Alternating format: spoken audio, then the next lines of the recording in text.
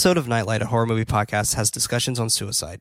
If you think this episode will trigger or offend you, please don't listen to this episode. Thank you for your constant support, but your mental health is more important than our listenership. We appreciate you and love you all, and we want to make sure you guys stay healthy out there. If you or anyone you know are having troubling thoughts, please contact the number in the show notes and speak to someone to actually help you out a little bit more. With the national hotline, 1-800-273-8255, they have actual professionals who can speak to you more about healthy habits and also safe methods of being able to cope. Now, I present to you Nightlight, a horror movie podcast.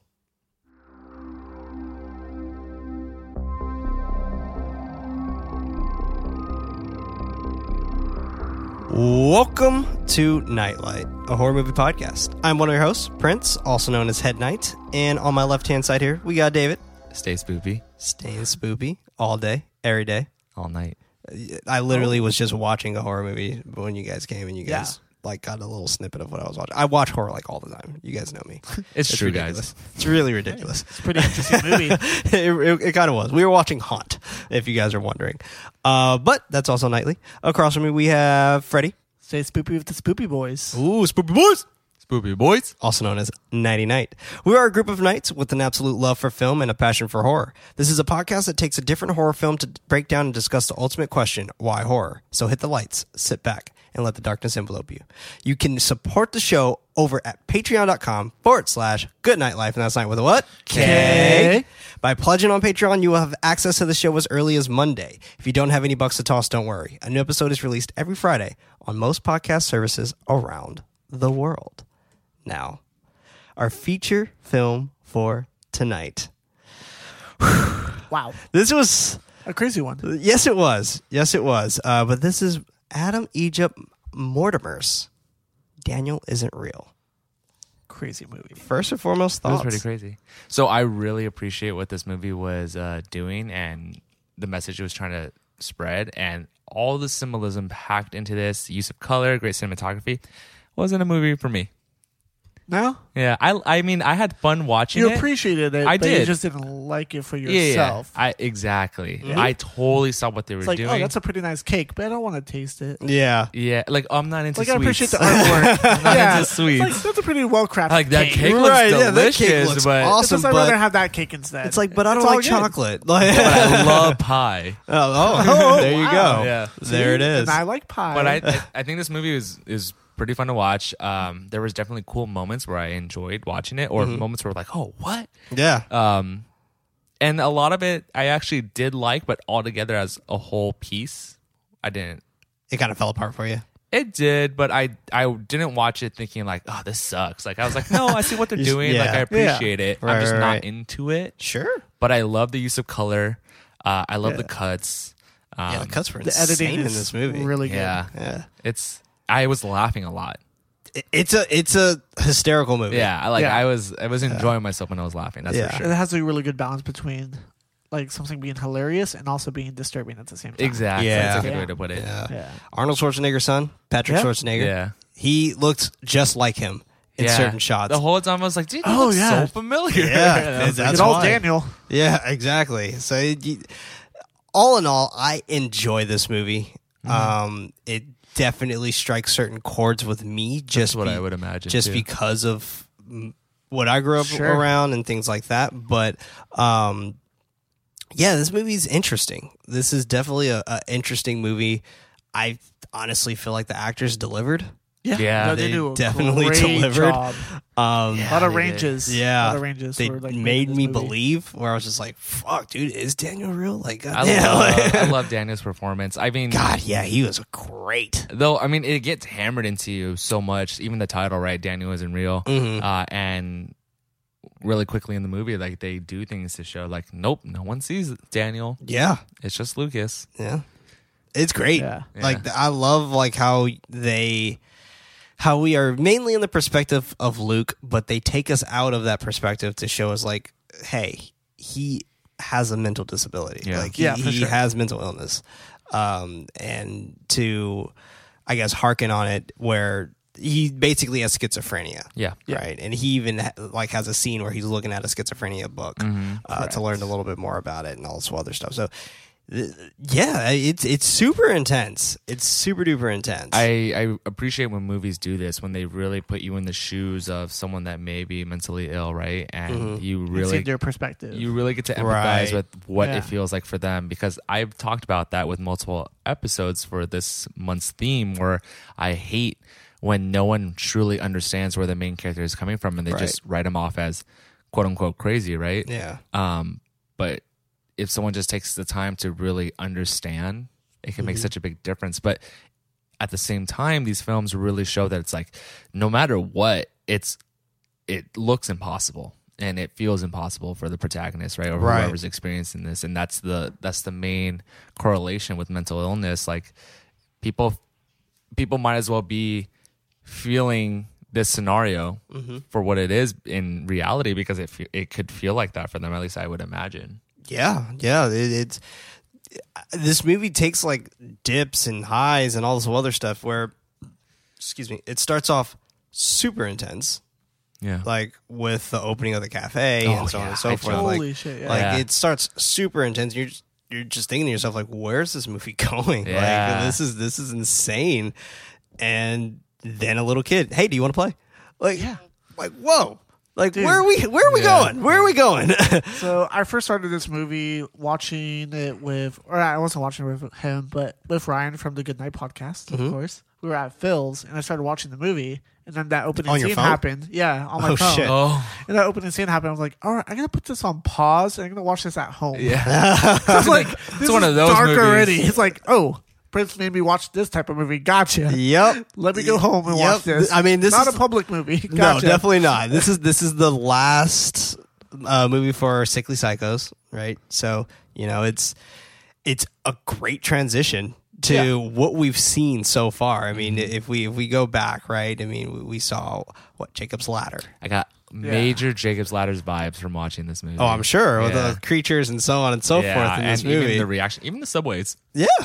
Yeah, it's also in New York, as well. So I mean, it's all connected. It might be right.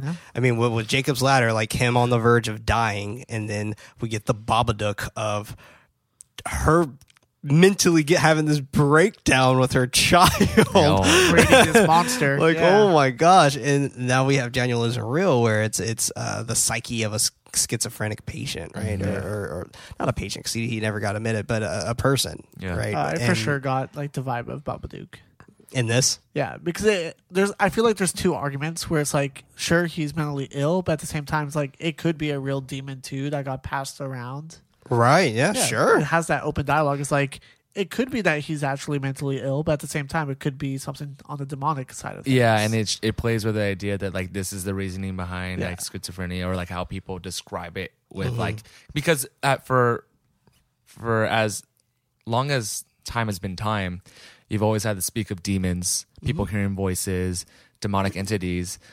A lot of that could probably be correlated to things like mental illness 100%. From in the past, people not being familiar with what that truly means because you couldn't believe what you couldn't see. Yeah. But this movie plays on the idea of like, no, they are demonic entities, and modern times we have classified it as mental illness. But with what you were saying, this demon being passed around, what about the recessive genes of schizophrenia being passed along? True too. And like, so that's another symbolic thing too. Exactly. Yep. And this really brings together for whoever's our patrons and stuff like that. If you've listened to our episode of Emily Rose, there's that whole argument. It's like, oh, was she with a mentally disorder, or was she actually seeing demonic presence? Yeah. There's always that debate, which is crazy to think about. Oh, that poor girl, man. Yeah. That's a good episode. You guys should check it out. That is a good episode. Patreon.com/goodnight. Yeah, that's right, baby. That's not for what? Okay. All right, well, let's jump into the plot. Yeah, I know. Plug it everywhere. Let's go ahead and just jump into the plot. So Daniel Isn't Real, directed by Adam Egypt Mortimer, released on December 6, 2019, a runtime of 1 hour and 40 minutes. No budget or box office found. Really? But, couldn't find one. Huh. Yeah. I want to say this movie like ran through like circuits, but it came out on VOD when it came out in theaters. So it was one of those. Really? Yeah. Because I remember just buying it. To support just like this that? dude. Yeah, just to support him. Did that? I mean, how did that help with the theatrical release then? Doesn't. Oh yeah, exactly. No, it helps with Why them. did they do that? I don't know. That's so weird. They probably just didn't have a distributor.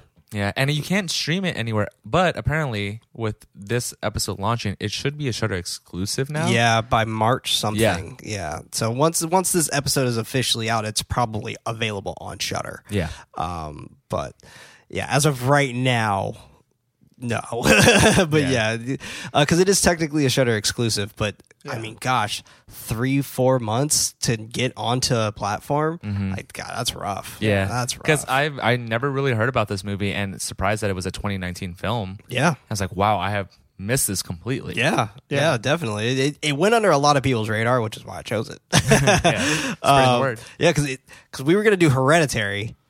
I would have loved that. Oh yeah, me too. Yeah, but I was just like, I like to still show films that a lot of people haven't seen or heard of. Yeah, Sure. Because this podcast does open up a few doors for some people, which is great. So that's awesome.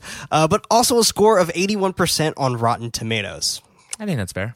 I think so too. Yeah. I think so too. It's a very well done movie. It is It's a done. very well done movie, and you'll either be into it or not. But you cannot say that it's not well done. Exactly. Like, I agree with that. everything looks really good in this movie. It does. It's a really nice throwback to body horror. Oh, 100%. Yeah, reminds me of like crazy. David Cronenberg and all this other shit. Really quick note. I'm sure I don't think this was intentional, but what I really loved about all the blood smears on people, it looked like paint. Yeah. But Yeah, I mean, sure. everyone here is like, for the most part, an artist, or there's a lot of good use of color, and I don't know. I thought it was a nice touch. I feel like it may not have been intentional, but I feel like it I think it was. helped think with it our was too. artistic approach of it. I think it was. Yeah. If you've ever seen a picture of Adam Egypt, you would be like, okay, yeah, that was definitely intentional, because he looks like you would do something like that. He definitely looks like you would do something like Very that. deliberate. Yeah. But we open with the title sequence. No cold open, no anything like that. This is our first movie we've watched without a cold open. So, but you get like those like weird vibes, and it's Yeah. just like kind of, it reminds me of like an 80s movie. That's what I thought for too. sure. Yeah. I got Easily. Stranger Things vibes. Yeah, it kind of definitely Season 3. reminds you of that. But you get images of cosmic storms, and then we're cutting to a woman at a coffee shop serving guests. The music in the background is playing the lyrics, "This is why I die. I left you alone." And while she is checking in with another guest, a man walks into the cafe and starts shooting the patrons everywhere. Yeah. Every Fucking fucking where. intense. Like, damn, dude. I went. Very quick too. Yeah. Like, no remorse, just boom, boom, boom. I was like, what the fuck? Yeah. Just Turn nothing. off. I'm in the coffee shop. What am I doing? Oh no! Yeah. You're in a coffee Yeah, shop. he was in like- a coffee yeah. shop scene. No. Oh, It's like- God.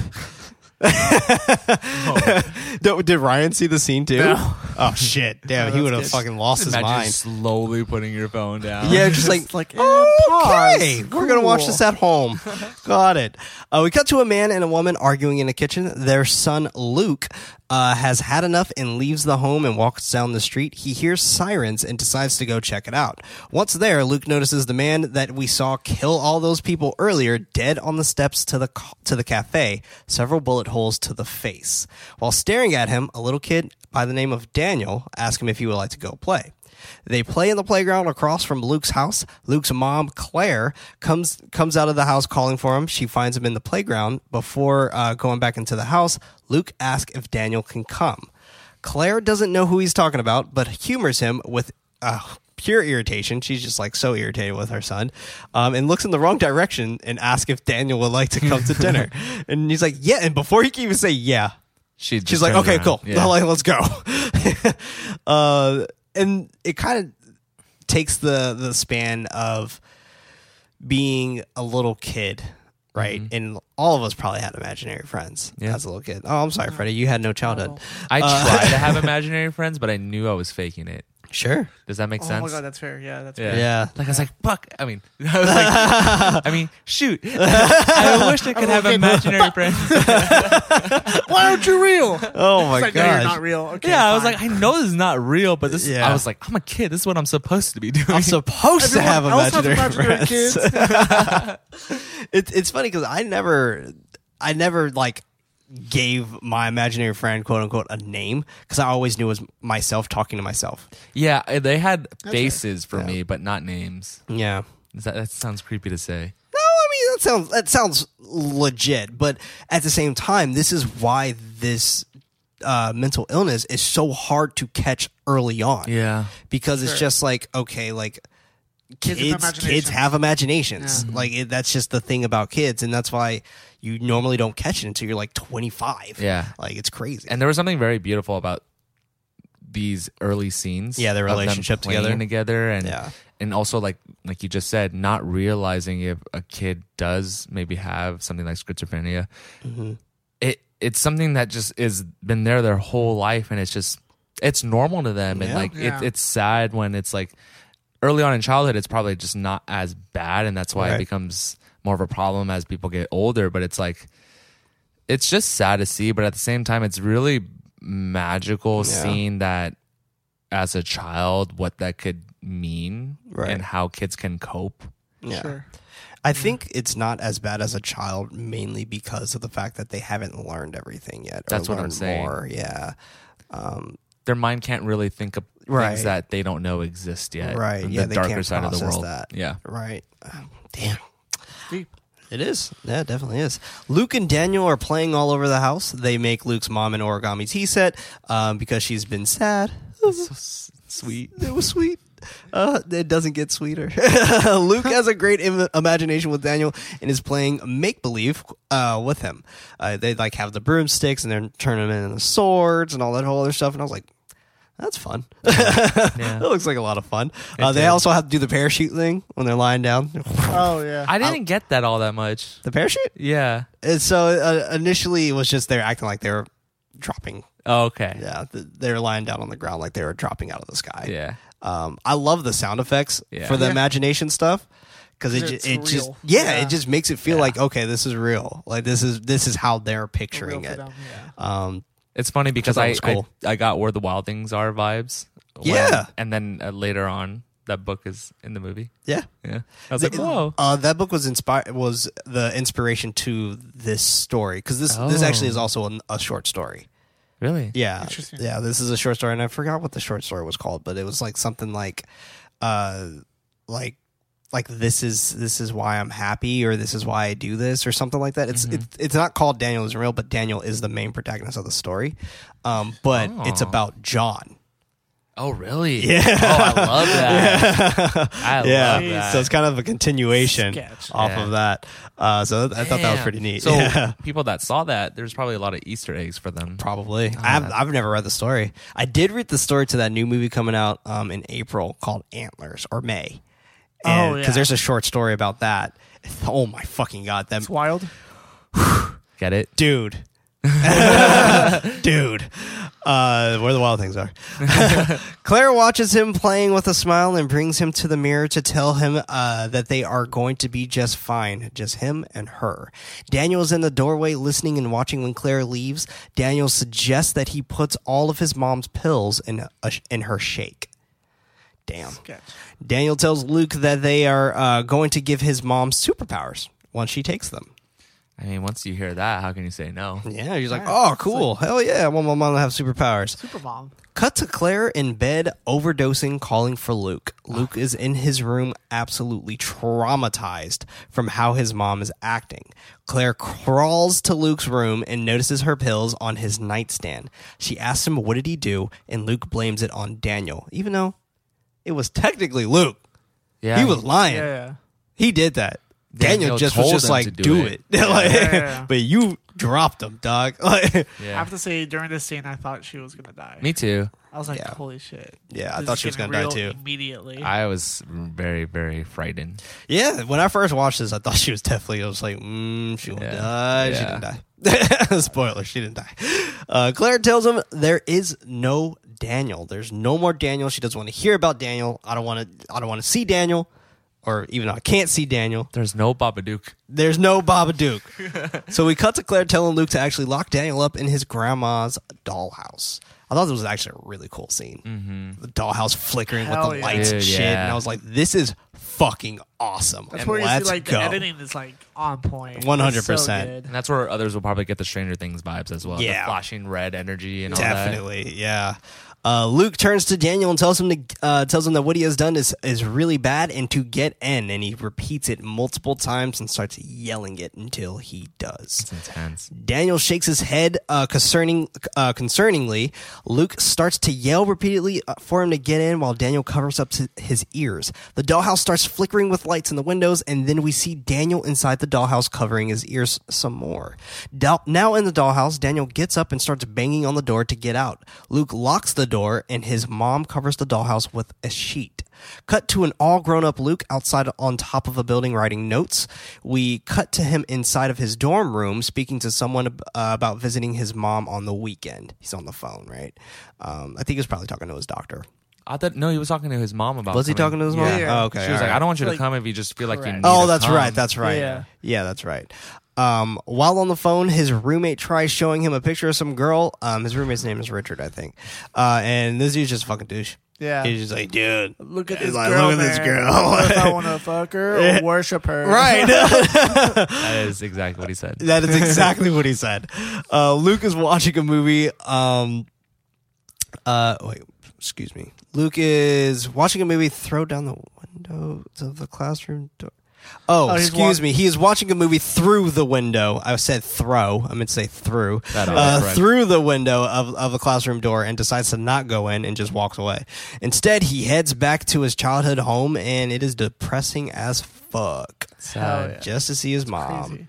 Papers are thrown all over the floor, and honestly, all of that just gave me anxiety. I was just like, fuck, I just want to clean your house. Really? Like, I just want to clean it. For me, was the lack of sunlight True. that really like bothered me. Sure. It's just all Just the indoor pages off the lighting walls. and yeah. Yeah. I mean, yeah, What's it's a going very on? messy place. Yeah. My Things mom- are just beat up. My mom used to do this thing where when both my brother and I were kids, and we didn't, he lived with her, but I never lived with her. But she would do this thing where when we would go to her place, where she would paint the walls black. Oh, whoa. Huh. Yeah. And she would have these super dark curtains up. Oh, damn. And so like, that's just, and her Very house dark. was just like Yeah. that. Yeah. I And like, wonder- you had to be like super careful where you step because you didn't know if you're like going to step on a cockroach or whatever. Oh, man. Yeah. It was rough. That sounds rough. Damn. Yeah. It was super interesting, but like this scene reminded me of like that. Damn. All right. And that's honestly, that's one of the reasons why I'm such a neat freak. Yeah. Because it's like, I can't. Yeah, no, I feel that. Luke calls out to his mom while walking from room to room. He opens a sliding door and sees his mom at a table cutting out book clippings. Luke sits next to her and hands her a sandwich. He says it's ham and cheese, her favorite, but she's just like, Not about yeah, it. she's not. She's in the middle of doing something. Yeah, she's in the zone, auto zone. She moves the sandwich out of the way so she can continue her project. Luke continues by asking her what is she working on. She tells him that it is sometimes in words and sometimes they speak to her. There's messages in the book. Luke cuts her off and asks her what happened to the mirror. She starts to laugh and tells him that she didn't like what she saw. Honestly, that was the scariest part in this whole movie. Yeah. Right. Yeah. When she said that, I was like, she's been seeing Daniel. Yeah. Something. Yeah. Yeah. Fuck. Because I should have thought at this point, like, Maybe his true form, the abyss. maybe because during this scene, I'm like, I don't really understand what this movie's about quite yet, right? We're still Sure. really Correct. early into the film. She lives in the same house. That's the thing. It's Exactly. trapped in, And so it's haunting her. he wants revenge for being the cause of locking him up, and he spent all these years torturing her, right? I That's thought so too. that's the vibe Yeah, I that's got. that's what it feels like. Yeah. Definitely what it feels like. The mirror is all scratched out to the point where you can barely see any reflections. Luke, visibly frustrated, doesn't say anything in return. And I unfortunately know this feeling all too well. Instead, we cut to him on the subway. Then at a party, standing around checking out some chick from across the room, Luke starts heading towards her, but while doing so, he falls to the floor. And he freaks the fuck out. Yep. But And when he he opens his sees- eyes, He sees Jacob's Ladder. That's what I was monsters. gonna say. Oh my fucking god! This part is awesome. Crazy. Yeah. It is so crazy, and damn, his scream is so like you feel it. Yeah, You're for just real. like, he looks scared. Yeah, I he mean, he genuinely looks looks scared. God, this looks great. I loved it. I loved watching this movie after watching Jacob's Ladder. Awesome. Yeah, because I don't know the because of the topic of the month, right? Yeah. It really hounds on you on the idea of like there's a heavy meaning behind saying someone has demons, right? And then the idea of like Visualizing those yeah, demons. Right. that's scary. That's horror, right? Yeah. Oh fuck, man. And they do a good job. They do Yeah. a really good job at showing you what these demons look like. Yeah. Oh, They even for did the sure. quick Jacob's Ladder head bob. Yeah. Yeah. Yeah. Yeah. We cut to Luke speaking with the psychologist, Dr. Braun. In my subtitles, it was saying Dr. Brown. And I had to like constantly look it up. And I was like, I'm pretty sure he's saying Braun. But Yeah. I can't really tell because it was like Cornelius Braun. And so I had to look it up a few times. And it was like, okay, no, I'm doing this right. This is not Braun, crazy. Yeah. not Brown. About what he saw at the party last night, Dr. Braun tells him that it is nothing to worry about because that is common with stress. And I'm like, fuck you, dude. This is not common, That's what dude. I thought too. Fuck outta here. I got such a weird vibe from him, and I He feel was like weird. it was intentional for the film. Yeah, he was weird, dude. But also it created that. I mean, we're looking at it through Luke's view of the story, right? And he was raised on the idea that his mom doesn't trust doctors. right. So maybe he seems shifty and shady or weird or off because of his perception. Sure. Because you think about it, we're looking through this whole film through Lucas's view because we can see Daniel just like he can. So Yeah, we can hear him. We that can makes see sense. him. yeah, The one thing that is interesting about Braun is the fact that he doesn't believe in everything from Western medicine. yeah, which we learn later on. Yeah, so like I feel like that goes with his vibe too. So he's an interesting character. Luke tells him that his mom doesn't really trust doctors and that she wouldn't want him to be here. He also tells him that he worries that he is going to become like her and adopt her mental illnesses.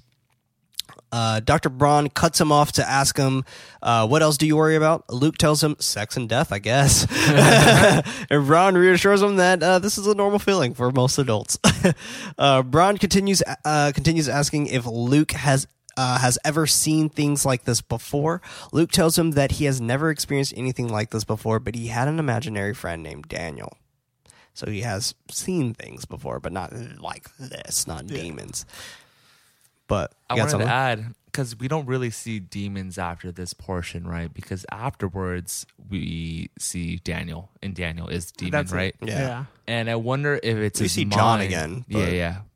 But that's But that's stuck in his head. yeah. So I wonder if it's because this therapist like recommends like, why don't you go back to your time when you did know a Daniel, right? Right. And I wonder if it's like one or the other, really. His mind copes to this idea of like you're either going to randomly see demons or you have an affiliation with this one demon.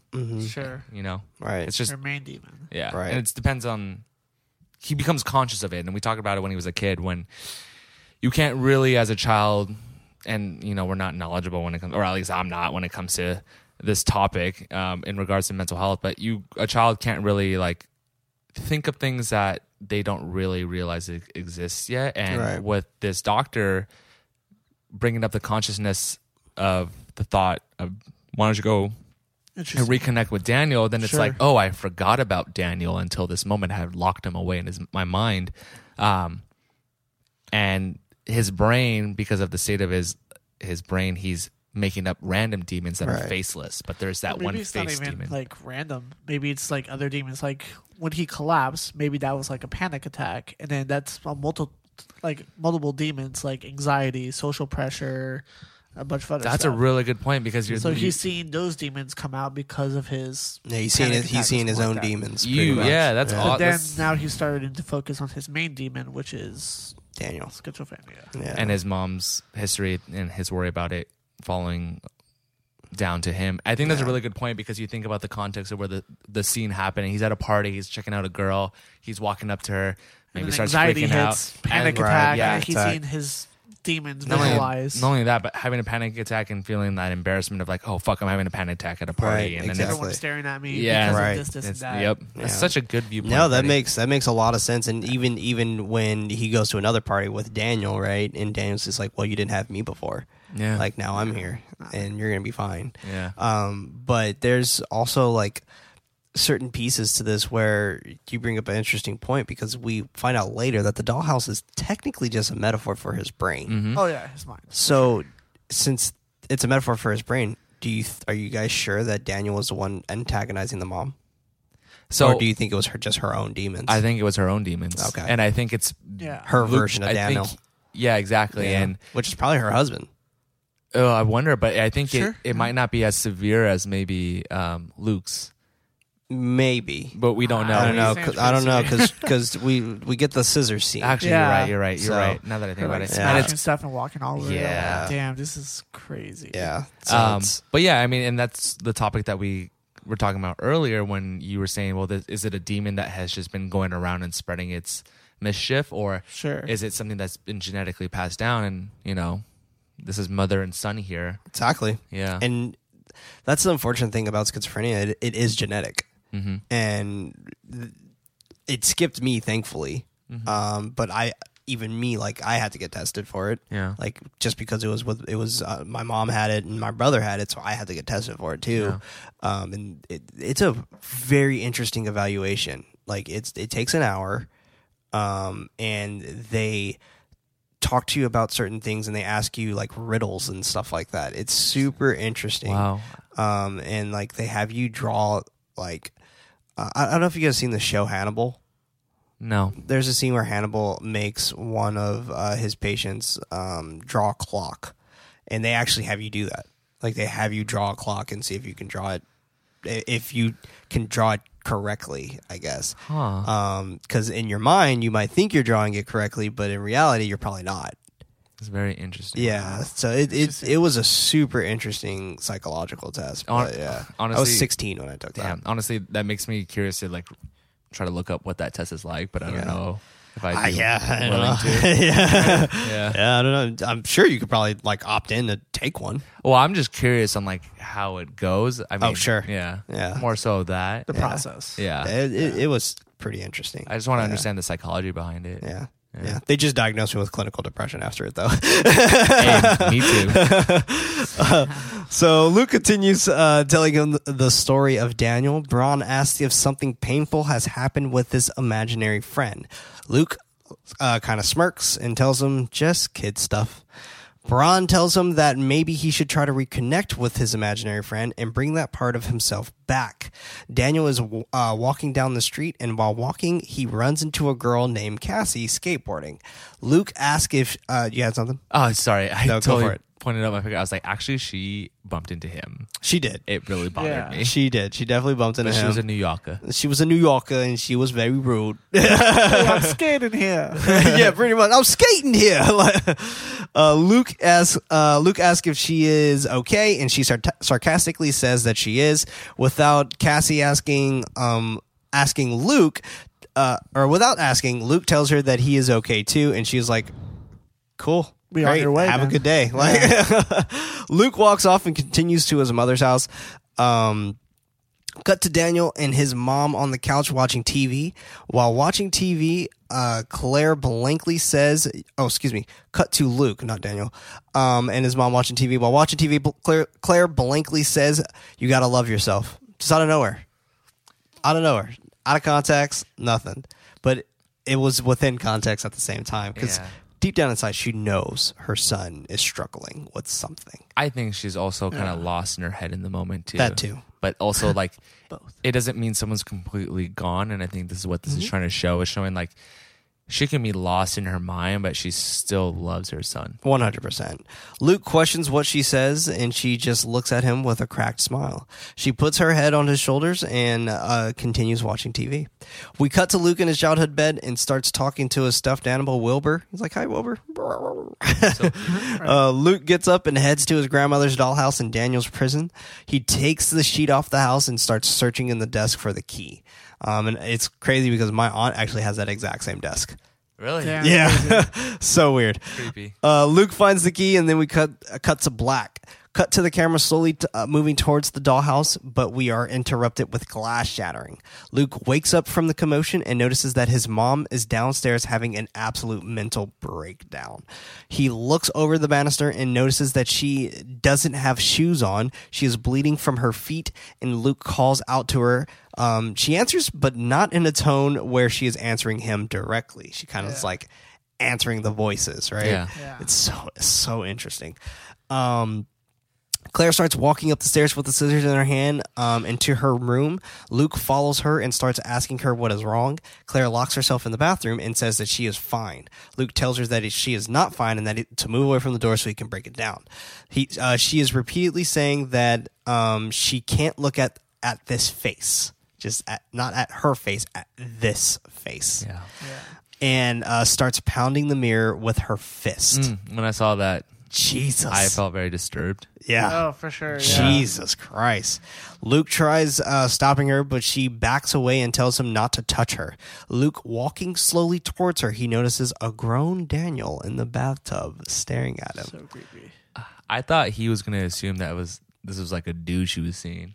Who the fuck is this guy? Like, is this the guy giving you the drugs? Claire starts talking to Luke, but she is muffled. Daniel tells him that it will be okay, and his voice comes in very clear. Luke tells his mom that he can't let her live like this or let her stay in this house. Claire starts getting upset and grabs the scissors to kill herself. Yeah. Jesus.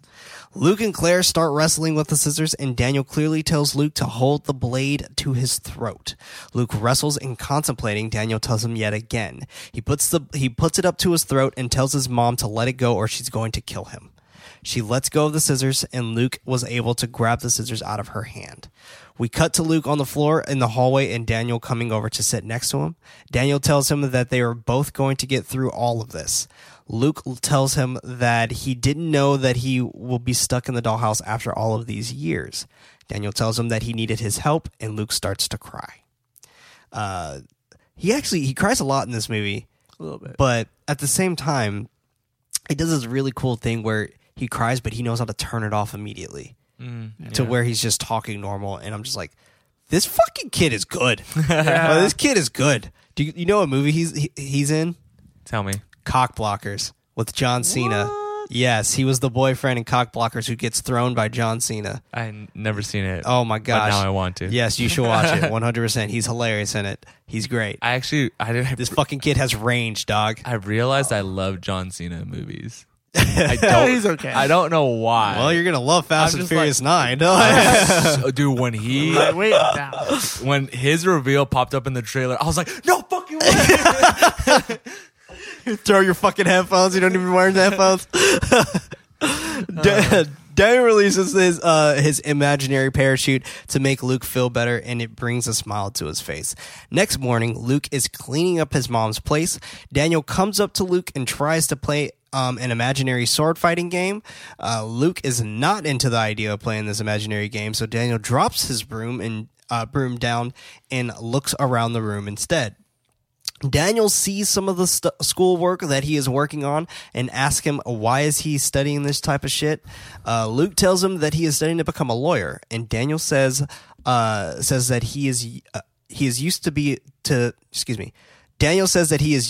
to him being bursting full of creativity and life when he was a child, and why would he want to choose a profession that his father chose? Luke tells him that he knows what happened, and kind of just was like, I don't want to talk about this shit. But then Cassie knocks on the door to give him his wallet that he dropped when they ran into each other earlier. Luke opens the door, and Daniel tells him to not leave her at the door and to let her in. Luke tells her that he is going to look for a reward to give her. Back in the house, Cassie comes in, and Daniel is studying her. Just like the way he walks around her. And it's just... And he's suave as shit, right? Like you can tell, like he's really suave with his manner and like the way he presents himself and moves around. You could Very always confident. But you could also tell that it's pretty perverted. Oh, for sure. Oh, 100%. Because immediately when she opens the door, he's like, "Who is this?" Yeah. He's like, don't leave Don't let a hot girl not leave your apartment. Exactly. Like Like, don't let a pretty lady wait outside or bring her inside.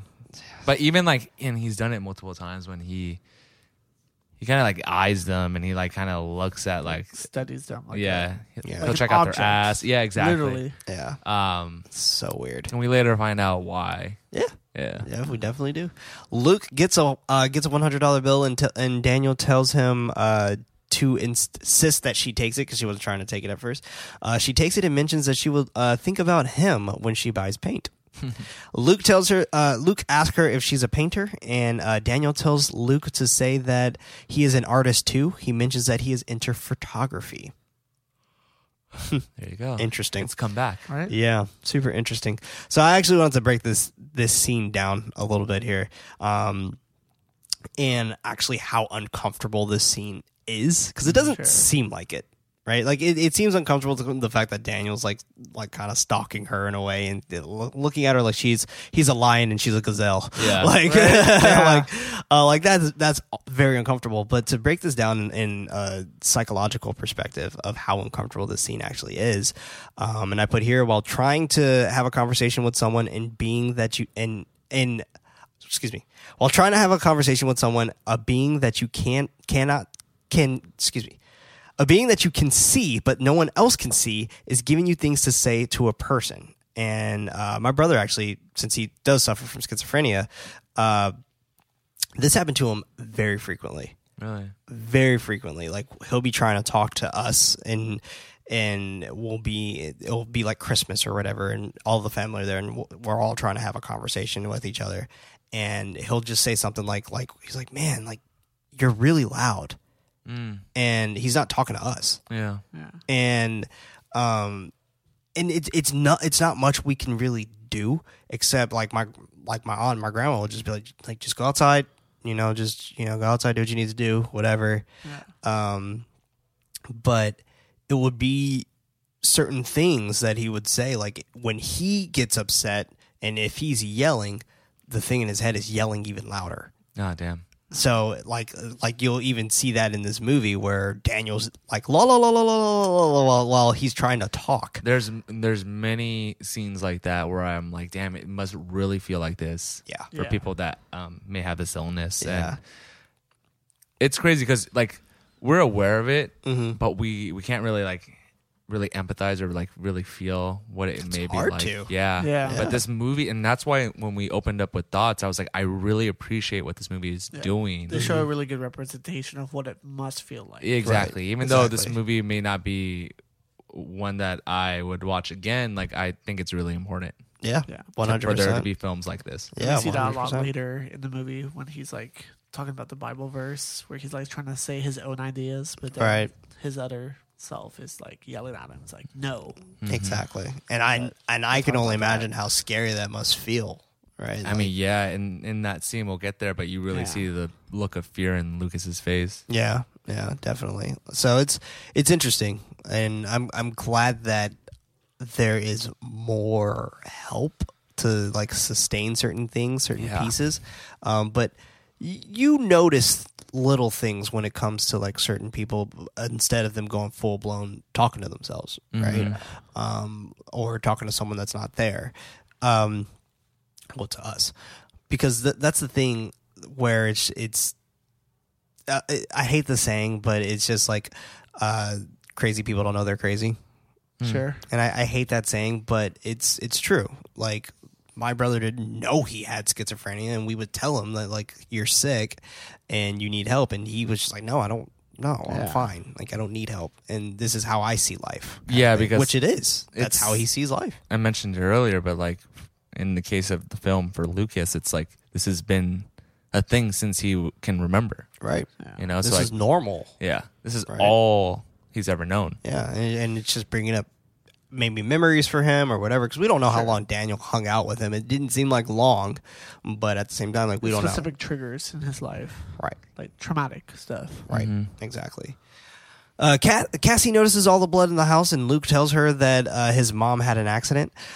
She makes a sly joke about having an accident with a chainsaw, and she immediately apologizes and says that like that joke was mean. Sorry. And that was mean. Like, damn. Yeah. Luke tells her that she is fine, and that she went to the hospital. Daniel tells him that this is good. Act vulnerable. But you know what? I actually really like this scene in those portions because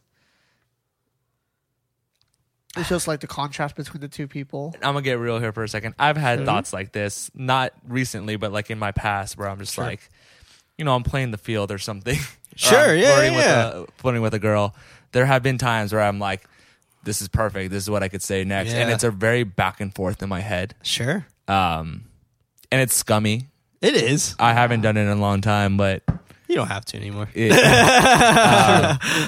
But I love this scene because of that. Because that back and forth, like, even though what Lucas says, it was actually pretty dope. Yeah, even though what Lucas said was like legitimate, it's like those thoughts in his head, like. Yeah.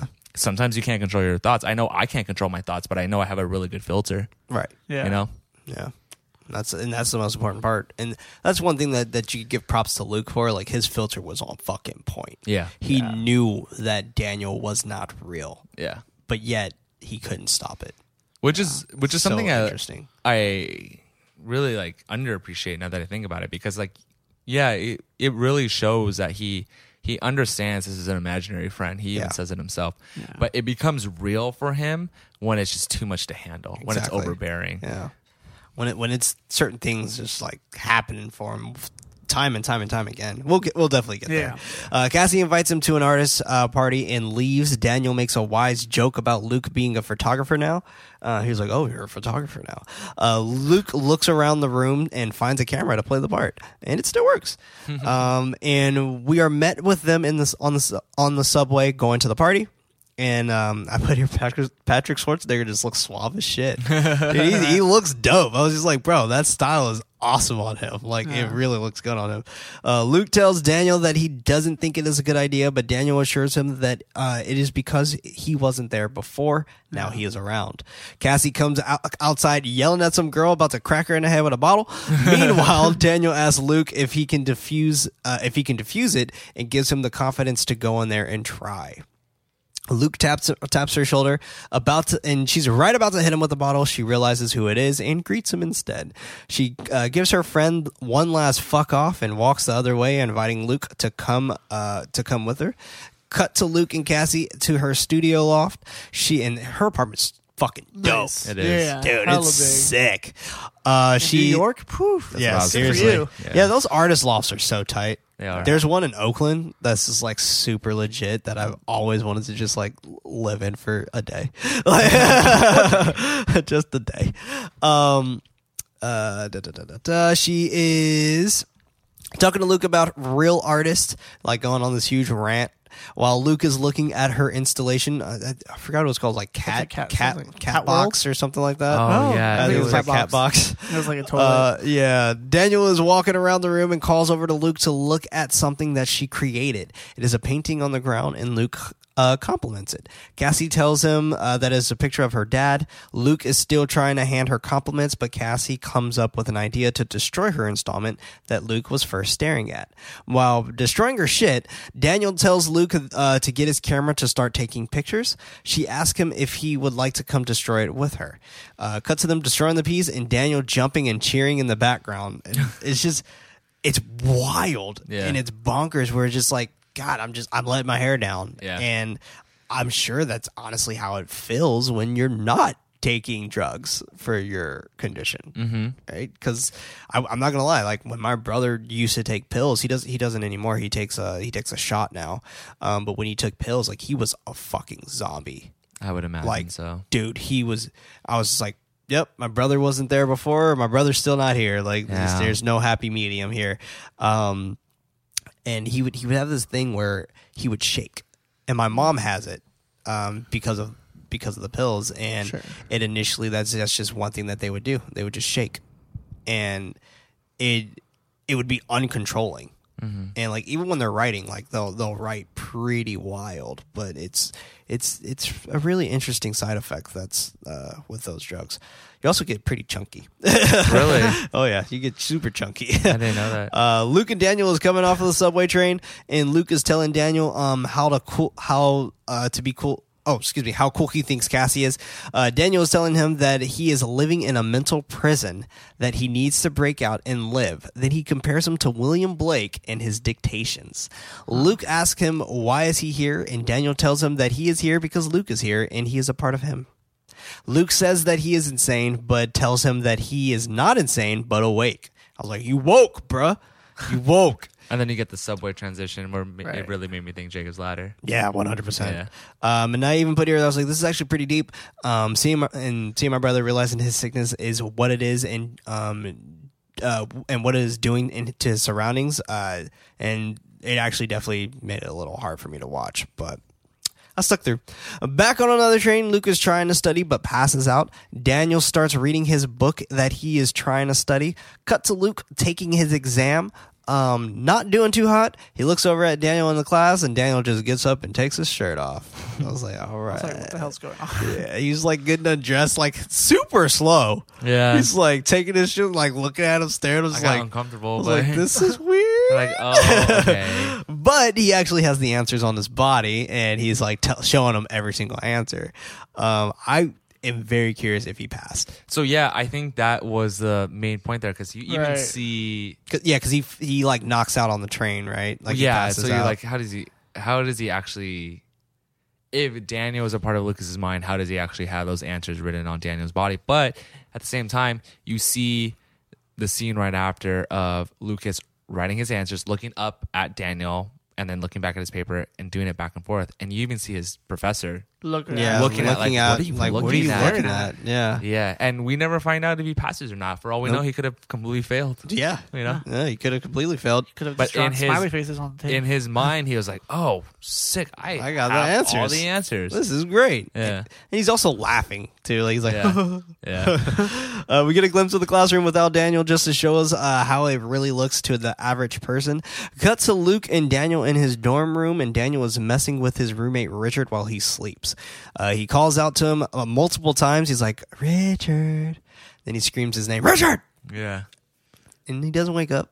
Yeah. But Luke has the idea and tells Daniel, he's like, I think he needs a good scare, and puts a mask on and starts hissing. Yeah. And then he scares him. And I was like, this is great. Luke falls on the ground hysterical, and then Daniel falls on top of him laughing as well. Was so funny here. Right. It really is. He like twiddles his fingers together. He's like, it's so funny. You got him. Yeah. It's funny because it kind of reminds me of George. It kind of reminds me of George. Once again, we get a shot of Daniel not really being there and Richard looking confused as fuck. Right. He's like, what the fuck is going on here? This is weird. Luke and Daniel are in a photo developing room, processing some of Luke's photos. Cut to them both at the party. Luke is walking around the room while Daniel is surveying women, and he spots Sophie. Yeah. And he starts like really going over towards Sophie, and he starts like listening to her, right? And giving Luke things to say. Yeah. Daniel gives him some cliff notes to track the woman, and Luke takes it from there. Luke asks if Sophie is studying film, but she says that I watch film. Yeah. I study psychology. Mm-hmm. And I thought this was actually super interesting that she studies psychology. She needs to learn more because she definitely was not catching cues. She definitely was not catching cues. That totally went over my head. You're totally right on that. Like, yeah. Damn, how you psychology major, but yeah, you didn't catch shit. Yeah. You know right off the bat because he even asked like, "What do you think I'm thinking of?" It's like, "Oh, you think I look like this person?" It's like, right, exactly. It's like, not at all. No, not at all. He humors her and ask her what is he thinking, and she uses the pickup line that he used to pick back at him. Luke takes her picture, and she like actually moves him to a different set of light, right? And she's like, "Oh no, take it over here. This is better." This is better. Yeah. And then she was just like, just gives him her digits. And I was like, baller. She was smooth with it too. She's like, send me this photo because you can't send it now, right? Yeah, so. Exactly. I was just like, what? Swag. Luke starts drinking, and Daniel is convincing him to do more and more and more. She's like, chug. While drinking, Luke sees Sophie again, and they start making out on the couch. I don't know if this is real or not, if this is really happening. I assume it is. I believe it's real. Yeah, I believe it's real. Just because she didn't leave the party. Yeah, she just walked away. Yeah, she was just, all right, conversation done. You got my number. I'm gonna fuck around over here now. what I saw it as was like they're both more intoxicated because the night has gone on. Yeah, that's how I saw it. Yeah, the party was just starting earlier. Yeah. He even like offers a shot to Daniel, right? And Daniel's just like, I can't touch those things. 2 shots for you, 2 shots for me. Wait, 4 shots for me. Yep. He is shit-faced and wakes up on the couch and runs upstairs to throw up in the bathroom. After throwing up, he passes out again. Daniel starts touching Luke to see if he can actually physically touch him. And he can. And Daniel grabs a straight razor while controlling Luke's hand and brings it up to his neck to role play what happened to Luke and his mom. This is when it's just like, fuck. Yeah. Now that I think about this scene, I'm like, because at this point I'm watching the movie and I'm like, Daniel's someone real to Lucas, but I didn't realize later on it's, it is Lucas. Mm-hmm. So you think about it, the context of seeing it from an outside perspective of what was happening in that bathroom and intoxicated. He just grabbed it. Yeah, he just grabbed it and relived it himself. Yeah. It's super fucked up because here's the thing. The movie makes it seem like Daniel can jump from body to body, which maybe. But at the same time, schizophrenia is schizophrenia. And schizophrenia is initially the same for most people who have the condition. It's just it's just how their brains are wired. Exactly. And going back to those vortex storms we were talking about. Yeah, the cosmic storm. Yeah, it's the abyss. The electric storms in our brains, right? Correct. Yeah. Exactly. It's your ions and shit. Exactly. I don't know. I probably made that fucking shit up. I don't know what's. I'm sure it's probably connected to neurons, ions, neutrons. That's in there. Do you think he also suffers from multiple personality disorder?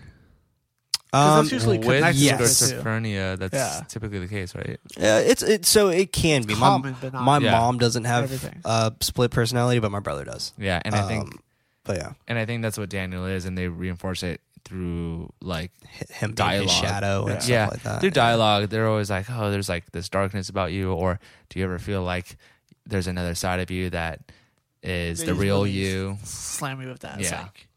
I think Sophie later on in the tunnels keeps saying, "It's like, why are you telling me this? Like, no, don't you have a dark side? You have this." I was like, yeah.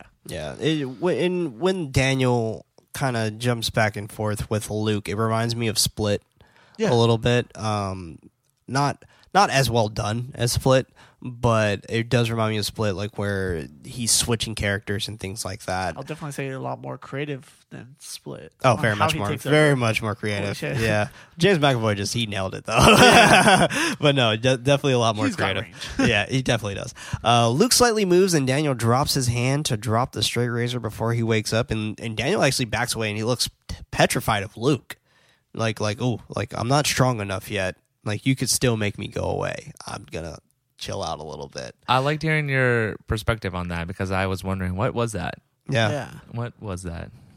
That's how I saw it. It's just like, I'm not strong enough yet. Like, you could still make me go away. I need to be here a little bit longer. Yeah, because like in the earlier stages of all of this, of the rekindled friendship, Daniel's like, let me be a good friend for you. Let me create this codependency between us. Right. Yeah, exactly. And that's why I pictured it as like, I'm not strong enough, because that's the thing. Like, schizophrenia starts off really small, right? I didn't know that. Yeah. So it does. Yeah. So it doesn't just like burst. Like you pick up on little things. Like, for example, I'll just use my brother. When we knew something was going on with him, he was incredibly religious, and that's all of a sudden, or no, we've always been a semi-religious family, but all of a sudden, like, he would just kind of start talking Bible verses to you and this and that, and then he had ambitions and normal ambitions at first. Like, first it started off with college. Yeah, okay, I want to go to college. Yeah, that's doable. Awesome. Yeah, great. That makes sense. Then it would be, I want to be a hairdresser. Yeah, totally. That makes total sense. Yeah, by all means, do that. Then I want to own my own shop. Yeah, okay. Yeah, this still makes sense. But it's more so going to the fact of, like, I don't just want to own my own shop. It's like, how? are you going to own your own shop? And they don't, and that's the thing. He never thought of the how. He would just say like, this is what I'm going to do. And then we knew something was really up when he actually thought of, he like changed it from being a salon to a mall. Like, I'm going to own a mall and I'm going to build my own mall. And this is what I'm going to have on the 3rd floor. This is what I'm going to have on the 4th floor. That's initially how it was. And, Got it. And you would sit there and try your best to humor him, but it would definitely be tough because you're just like, bro, like you're spouting and I don't know what you're talking about. Like, so that's when we knew like something was kind of up. And it wasn't until he ran away from college is when we knew it was just like, okay, something's really going on. Damn. Yeah. That's tough. Yeah. He joined a fraternity, and when he joined this fraternity, I'm not going to name the fraternity, he got hazed pretty bad. Pretty bad. When he ran away, he lost his scholarship, so he had to start paying for college out of pocket and all this other shit. But when he came back, the fraternity, for his punishment for running away, they branded him. Oh, what the fuck? I don't fuck with fraternities. Yeah, I've always hated I've fraternities always and sororities and all that. I've always have. They branded him 3 times. And What school is this? it was Fisk University. But they branded him 3 times. And when he got branded, Fisk University is in Tennessee. And they branded him 3 times with K's. Oh, what the fuck? Yeah. So What the fuck? that was it. Yep. So that was one of the things where it really sent him off on the deep end. And if we just knew. As one should, yeah. Yeah, up. exactly. It's super fucked up. He got like a shit ton of tattoos to just cover everything up. Shit. But yeah, it's pretty wild. You can see him every now and then. But cut to Luke and Daniel on the beach. Luke is lying down on a banister, and he asks Daniel, how does the water feel? While he walks through it, and Daniel cutely says, I can't feel anything. I don't know. They are looking at the photos that Luke has taken. Luke says that he is trying to connect with people and empathize with them more. Luke and Cassie are hanging out, taking pictures in school buses and chilling in libraries. And I thought this was actually adorable. Like, this was so fun. Like, the things they were doing, breaking into shit. And I was like, this is cool. Yeah. This is definitely something I can see David and Bella doing. I think Jumping seats on the bus. Oh, man. for a good use of like a short amount of time, it really builds that relationship. It makes you want to Yeah. care that there's something Like, between they're hell on them. the same page. Yeah, I think. they're great together. They have fantastic chemistry. Yeah. Fantastic chemistry. It And works super I think well. it's good for the film because it kind of plays. It gives a voice for those that may have been romantically involved with people with 100%. schizophrenia, and like what like attracts them to those people at first, and like how things start tumbling downhill. Yeah. So it's well done. Yeah, it seems like some of them are attracted to just brokenness. Yeah, and Yeah, that's a reality of like when it comes to people and relationships. Like Right. that is definitely true. Yeah, 100%. Cassie picks up a book, and it's Where the Wild Things Are. And she's always said that she's always wanted to be a wild thing. I was like, me too, actually. I've always wanted to do that. Do you guys remember the Metreon back in the day when they had the wild things on like the very Second top floor? Oh, Yeah. Dude. I remember that. That shit was so much fun. God, bring it It's back. like a faint memory. Yeah, that was awesome. That was so much fun. Daniel starts reading the book out loud, and Luke starts reciting it back to her. Back and forth from the buses and the library, Luke is trying to impress Cassie with the help of Daniel. Cassie grabs one more book, the Bible. Luke tells her that this is easy, and looks to Daniel behind her. Daniel says Exodus 20. So he repeats it. And then they begin, but Luke stops and tries to make her laugh with a different story. But Daniel continued while intimidatingly moving towards Luke. Daniel says, and God spoke all these words. I am the Lord your God who brought you out of Egypt, out of the land of slavery. And you shall not bow down or worship them, for I am your God. And you shall have no other God before me. and he's shouting it. He's shouting Yeah. it. He's screaming He's it. screaming it He's while shaking. walking. It's like, I towards set him. you free. I'm your god. Yeah. Basically, is what he's saying. Yeah, and it's super intense. Oh, for sure. And like, I think you nailed it, Freddie. Like, I think that's exactly what he means. Like, I'm the one who set you free. I'm the one who's doing this for you. You Like, you're fucking in this listen to moment me. with this girl because of me. Exactly. How Like, without dare you me, not you say wouldn't that be here. line now. Yeah. Damn, that's crazy. Fuck. But Luke has the greatest response. He just looks at him blankly and says, "Amen." Yep. And I'm like, fuck. And I got chills from that scene. Right. Like, that scene is incredible. And you don't really know the range of their acting until this point. Like it wasn't to this point where I was just like, Yeah. this motherfucker got range, dog. Oh my god. Like father, like son. What? Arnold Schwarzenegger range? You think? Okay, all right. Sometimes. Okay. Come with me if you want to live. No. Right Yeah, okay. A lot of range there. You know he only had like 14 lines in that movie. He'll be back. Yeah, okay. All right. Back at No, Cassie's actually, loft. He wasn't like in the daughter father zombie movie, right? He was supposed to be like really good in that too. Oh, Maggie? I think so. That movie was not good. Never mind. I take it back. Yeah, that was with Abigail Breeson and him. He was the father. And I think it was called Maggie. I thought he was supposed to be really good in it. He was Okay. I don't know. I feel like he would be great if he spoke in his own language, but I wonder.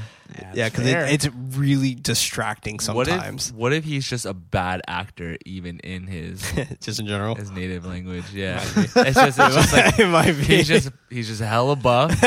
They're like, dude, strong man. Yeah, what if he doesn't even speak German? He's just like What if he speaks Scottish? he's just like He has an American accent when he speaks German. oh my fucking that would be so funny. Do he was our governor. Do you guys remember Sabine? Oh, hell yeah. Yeah, Sabine is awesome. Sabine's But amazing. you know she speaks German. She's Austrian. Okay. Yeah, and I did not know. it's funny because when she speaks German, she makes like a very typical German, like if you're trying to fake it. Like like that's like what I that's how she imagine. sounds Yeah, with it. And I'm just yeah. like, it is hilarious. But man, she walks very heavily.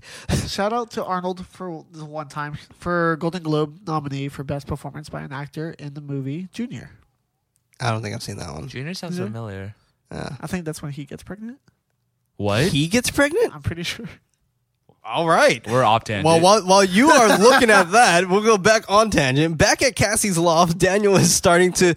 That is hilarious. No thanks. Freddie just showed us. Daniel is staring. Wait, we gotta Danny address it. DeVito. Freddie with just Danny DeVito. Freddie just Oh my showed us fucking a God. movie poster of Junior, and it's just a pregnant Man. male stomach. Fantastic. What would one assume was a male stomach? It's wearing a I'm tuxedo. pretty- Is that not the first? Because he did another movie with Danny it's DeVito. him. Oh yeah, he's pregnant. That's hilarious. What was the other movie he did Golden with Globe Danny nominee. DeVito? I don't know. Twins? No, I don't Probably know. twins. I think Is that it? I just know the movie when he goes to Mars.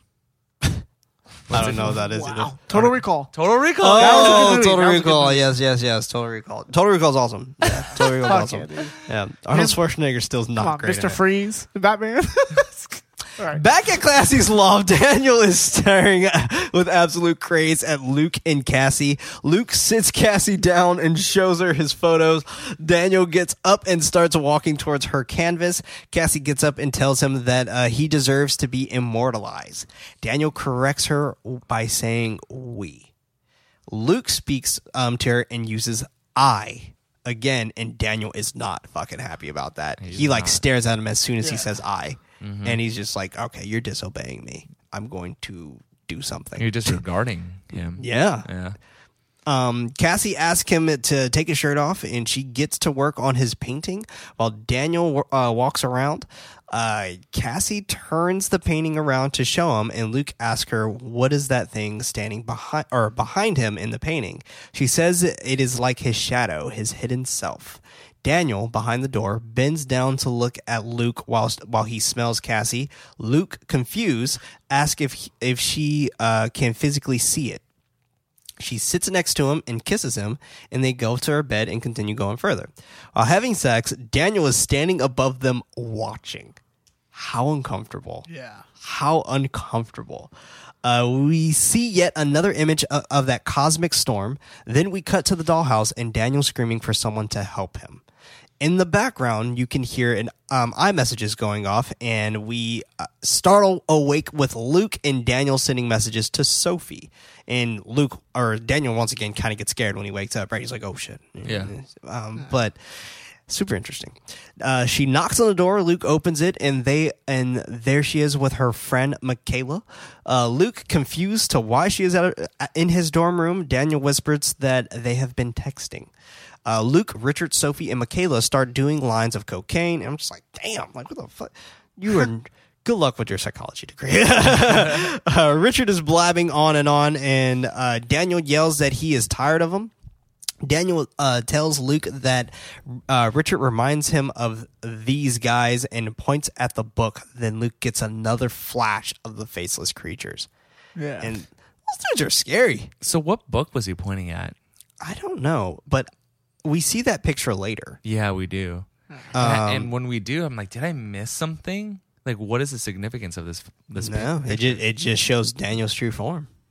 Okay. Yeah. I mean, I saw that. Yeah. But I don't think you missed anything. But the thing that I've noticed that was really interesting in the picture was Daniel's true form is eating another person. Yeah. Oh, yeah. And it's like that's how he kind of gets his fix. He's consuming people. And then also, I think there's angels depicted as like women, and there's demons like around them as well. Yeah. It's a very interesting shot. Yeah. I had to pause it and like really look at it. It was very, very I think I went back and looked at it too. Richard gets up and tells them that he has a great idea. He takes them to a tunnel underneath the city, and they are running through it while Daniel walks behind him. Luke and Sophie make it to an area that is furnished. Okay, not weird at all. I would not be in there if I went underground and there's a fucking furnished room, but okay. Once alone, Sophie asks him if he feels like he is ever losing his true self. Luke starts going on about hearing a voice, Daniel in his head, and he can't make it stop. Ooh. Daniel starts telling him to kiss her and stop thinking about Cassie. And it's crazy because in this moment, like, he's really trying to confide in her. And one, she doesn't want to listen. Yeah, she just want to fuck. Yeah, she's just like, bro, pants down. Let's get it in. Sophie brings his attention back to her and starts kissing him. But he stops to tell her that he is a lightweight and needs a second. And he's talking about the drugs that he just took. Pulled over into a corner, Daniel tells him that he can take over for him and that it's not, and if he's feeling guilty, and that it's not cheating if he's doing it. Yeah. When I heard this, I'm like, what does this mean? What do you mean take over? Oh, man. Daniel grabs his head and starts to switch his body in the most grotesque way. It's like his hand kind of goes in his skin first and foremost. I don't know if you guys noticed that. Yeah. And when he does that, their faces literally are intertwining together. And switching out. Yeah. And it's kind of like worms, and they're just literally switching spots. I thought this was sick. I thought it was gnarly. So fucking cool looking. Yeah. I thought of Prince when I was watching this. I'm like, he probably loves this scene. Yeah, literally was like, this is the reason why Prince loves this movie, this particular scene. Am I right? It's one of them. Yeah. It's definitely one of them. Body horror is one of my favorite genres, just because it's the most misunderstood genre, but it's the most sophisticated genre of horror to me, besides psychological horror in general. But I love body horror. I find it fascinating as shit. Like The Fly, fucking or The Thing. Oof. Yeah, it's so much great body horror out there. We would definitely be visiting some of the body horror stuff. Don't worry. Just you wait, boys. Just you wait. Once swapped, Daniel goes back over to Sophie to have sex with her. Luke is telling Daniel to stop it, but Daniel continues. And this is fucking brutal, like a aggressive, violent scene, kind of. Like, it's really hard to watch in a way. She's like into it though. She's super into it. Like because she's like, "Oh, we're doing this," and just starts kissing him. Yeah. Well, it's very animalistic. Yeah, she likes it rough, and with Daniel, yes, it's animalistic. I think this is probably the first time he's gotten into fuck. Like, Daniel has gotten into fuck, right? Yeah. And it's like, it's a dark side to him. Yeah. definitely a power move. Yeah, for it's sure. exactly. It is a power Seriously, move, yeah. and it makes the viewer, it made me as a viewer uncomfortable. Yeah. And I think that's the point. I think it is too. Yeah, it's very interesting. You know what I just realized? You know where Cassie's from? No. Have you ever seen American Honey with Shia I've LaBeouf? seen the trailer. I know exactly. She's the girl in American Honey. I don't remember the movie, but I remember her with Shia LaBeouf, if that makes sense. Yeah, she was the girlfriend. Yeah, I also but it was saw- about her. Because I was like, dude, she looks so familiar. Yeah, and I had to look it up because it was bothering me in my head just now. I was like, You know where I I've recognize her seen from? What? My worst movie of last year, Hellboy. She's in that? Yeah, she is. Who is she? I think she plays. She's a fire chick? I think so. Yeah, Stupid. that's where I recognized her. I was like, oh, I've seen you before. Oh, no. It was probably from that trailer for that movie, and then I was like, I looked her up. I was like, oh, she's in Hellboy. That sucks. He tells him that he wants his body back, and when he tries to get his body back, his wrist literally separates from his body, and he starts fucking screaming. I actually don't understand that part. I just think it was control. Yeah. Like he didn't have any control. Yeah. And I think then it was Daniel was it- just like, don't touch me. physically hurt him to try Yeah. Yeah. in his mind. Yeah. Luke is on the ground crying for his body. Meanwhile, Sophie is showing Daniel his picture, and it is Luke. And just he's like kind of smirking. He's like, he's like hella He looks sweaty. high. It's like, yeah, It's like- hella sweaty. Richard comes back down to see if they are ready to leave. Daniel goes up to him, holding the phone's camera up at his face, and Richard smacks it out of his hand. And Daniel starts beating the fucking shit out of him Why? Oh, okay. Why did Daniel hold a light up to his face like that? to start a problem. That's what I Yeah. thought. Okay. Yeah. I'm glad I'm. Yeah, He literally was just fed up with this dude. He's Yeah. like, fuck this guy. I'm gonna get him mad. Yeah. yeah, literally just to start a problem because that's what he wanted. He wanted to physically destroy this kid. Dude, that guy is ripped and he fucked him up. Yeah, bro. I'm Oh, thinking for of real? Lucas like fucking him up with those Bruh. weak ass looking arms. Right? Seriously. Sophie smacks. I know, right? Sophie breaks a chair on his back, and Luke is back in his own body right after that. He's just like, oh, shit, fuck. We cut to Luke and Daniel sitting in the hospital. They are having a conversation on how Luke can get kicked out of school for this, and Daniel tells him that he is setting him free just like he told him he was going to do. Luke tells him that he is going to close his eyes and count to 3, then he will be gone. This is why I chose this movie. Oh, really? Because Yes. this scene happened. I'm like, I know what's gonna happen. This is really funny. Yeah. That he really thinks he's gonna be gone. Right. There's an hour left of the movie. Exactly. When he starts to count, Daniel just moves closer to his face, smiling, Yeah. and says 3. I love it. Fucking love that scene so do too. much. And it's so spine tingling where it's just like, because the way he did it, he looks so maniacal. Yeah, so Yeah. sinister. for So sure. sinister. And the first time I saw this movie going through its rounds for the festivals, that was the only picture we saw. Was Really? that picture of him looking at Luke, and it was like that for months. And I wanted to see this movie so bad from just that image. Oh damn. Um, I love that kind of attitude that Daniel has. I actually Yeah. like Daniel as a person. Or not as a person. I was like, I like Daniel's as a character. damn, Daniel. I like Daniel's character. It's just entertaining to watch. And His it's- arc is fascinating. yeah, it's just fun to watch. I don't like Yeah. him as a character. I need to reiterate Yep. that. But it's just he's entertaining and it's charming in a bad way. Sure. Yeah, no, that makes sense. Yeah. That makes a lot of sense. Luke lets him know that since he imagined him, he can make him go away. They head back to his mom's house, and Luke tries to get him into the dollhouse once again, but Daniel is not going back in. Luke visits his mom at the psychiatric facility, and this place is actually really fucking nice. Yeah. It looks really nice. They got a koi pond. Like, bro, y'all saw that? Little koi Damn. pond. Koi pond. And do you guys know the terminology of when you get classified as 5150? Like what happens? Yeah, you get detained. You get detained. Do you know for how long? No, 72 hours. gotcha. So you're detained for 72 hours, and when you are detained during that time, they're going through a bunch of tests and things like that. The reason why most mental illness patients do not get help anymore is because of Ronald Reagan, who literally had every single psychiatric facility closed down. Granted, not all of them were great, but Yeah. a lot of them do help But that is one of the reasons why we have a actual homeless mental illness problem in America to this day. Yeah. So, thanks for that. Wow. Thanks for that. Reaganomics. He asked her when did all this start? By the way, I know mainly all of that because my mom was turned away because of this going on. Damn. Yeah. Damn. Then we got the war on drugs. Another story. And Claire, There's a lot we could go. oh into. yeah, we could go deep as fuck. And Claire tells him that she was 20 trying to burn down a radio station. So that's when she found out something was wrong. She starts telling him that it was awful and wonderful at the same time until it was just awful. Because pretty much she felt free until it was controlling her. Daniel interrupts and says it is because she was doing it. She wasn't doing it right. She didn't just go into it. She Right. didn't accept the darkness. Exactly. Fuck, man. Luke makes a sigh at this, and Claire notices that something is going on with him. He asks if she knew that this can happen to him, and she tells him that she didn't know it would pass down to him.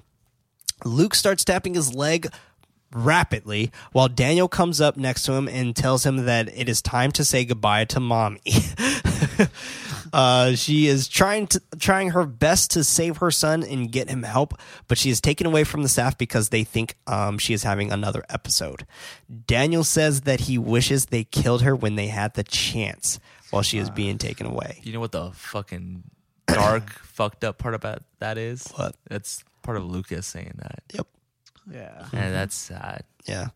It really is. And That's crazy. And what also makes that really suck is that she is in this facility, yet she's getting help, but she's still in this facility. And gosh, like I can only imagine how you feel in there. Oh, Yeah. for sure. Like, because there was another movie that I had on our list, but I took it away based off of how things have been going with our podcasts of us getting guests and things like that lately. But I had a movie on our list called Unsane. Have you heard of this? Sounds familiar. Isn't that like shot with an iPhone? And it was like about I a don't girl know. and insane. Maybe. She's not insane, but Well, I haven't seen the whole movie. thing is that she gets a restraining order on this man, and when she starts seeing him again, the police think she's having a psychotic break. So they put her in this facility, and the man that was stalking her works there. I was expecting that. Why is this something? Yeah. God. Unsane's fucking insane. That's literally This is the movie. Yeah, the film, With a the film shot was on an shot iPhone? in just 10 days, and it was shot with an iPhone 7 Plus Dope. in 4K. It looks using great. Filmic Pro. It looks That- great. It's insane. kind of shit terrifies me. It's so Yeah. weird because it's like I don't get scared of the thought of things happening to me, but things happening to those that are vulnerable. Yeah, 100%. sure. Yeah. And Yeah, it's an interesting one. Luke walks out of there to see Braun. He tells him that he can't keep feeling this way while pacing back and forth. We cut back and forth from him seeing his doctor and trying to explain things to Sophie. She tells him that he shouldn't be on campus, and Daniel comes up behind her to show Luke what he really wants to do to her. And he imaginarily slits her throat, and blood splatters all over Luke's face, and he starts to scream. I wasn't expecting this. It's done well. Yeah. And I like that It was It's a fast. surprise. It It's saved very it quick. too. Yeah. Like it's like we're not going to overuse this. We're going to use it one time, so it's really effective. Yeah, 100%. Sophie tells him that he is out of his fucking mind and tries to walk away. Luke grabs her and she pepper sprays the shit out of him. Back with Braun, and Daniel is on the couch mocking Luke. Luke yells at him to shut the fuck up, and Braun tells him that this isn't him.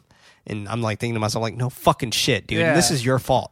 Like, this is Yeah. your fault, Braun. You opened Pandora's like, box. yes, you Keep it back in asshole. the box. Like, what the fuck? Thinking this is gonna help me? You made it worse, motherfucker.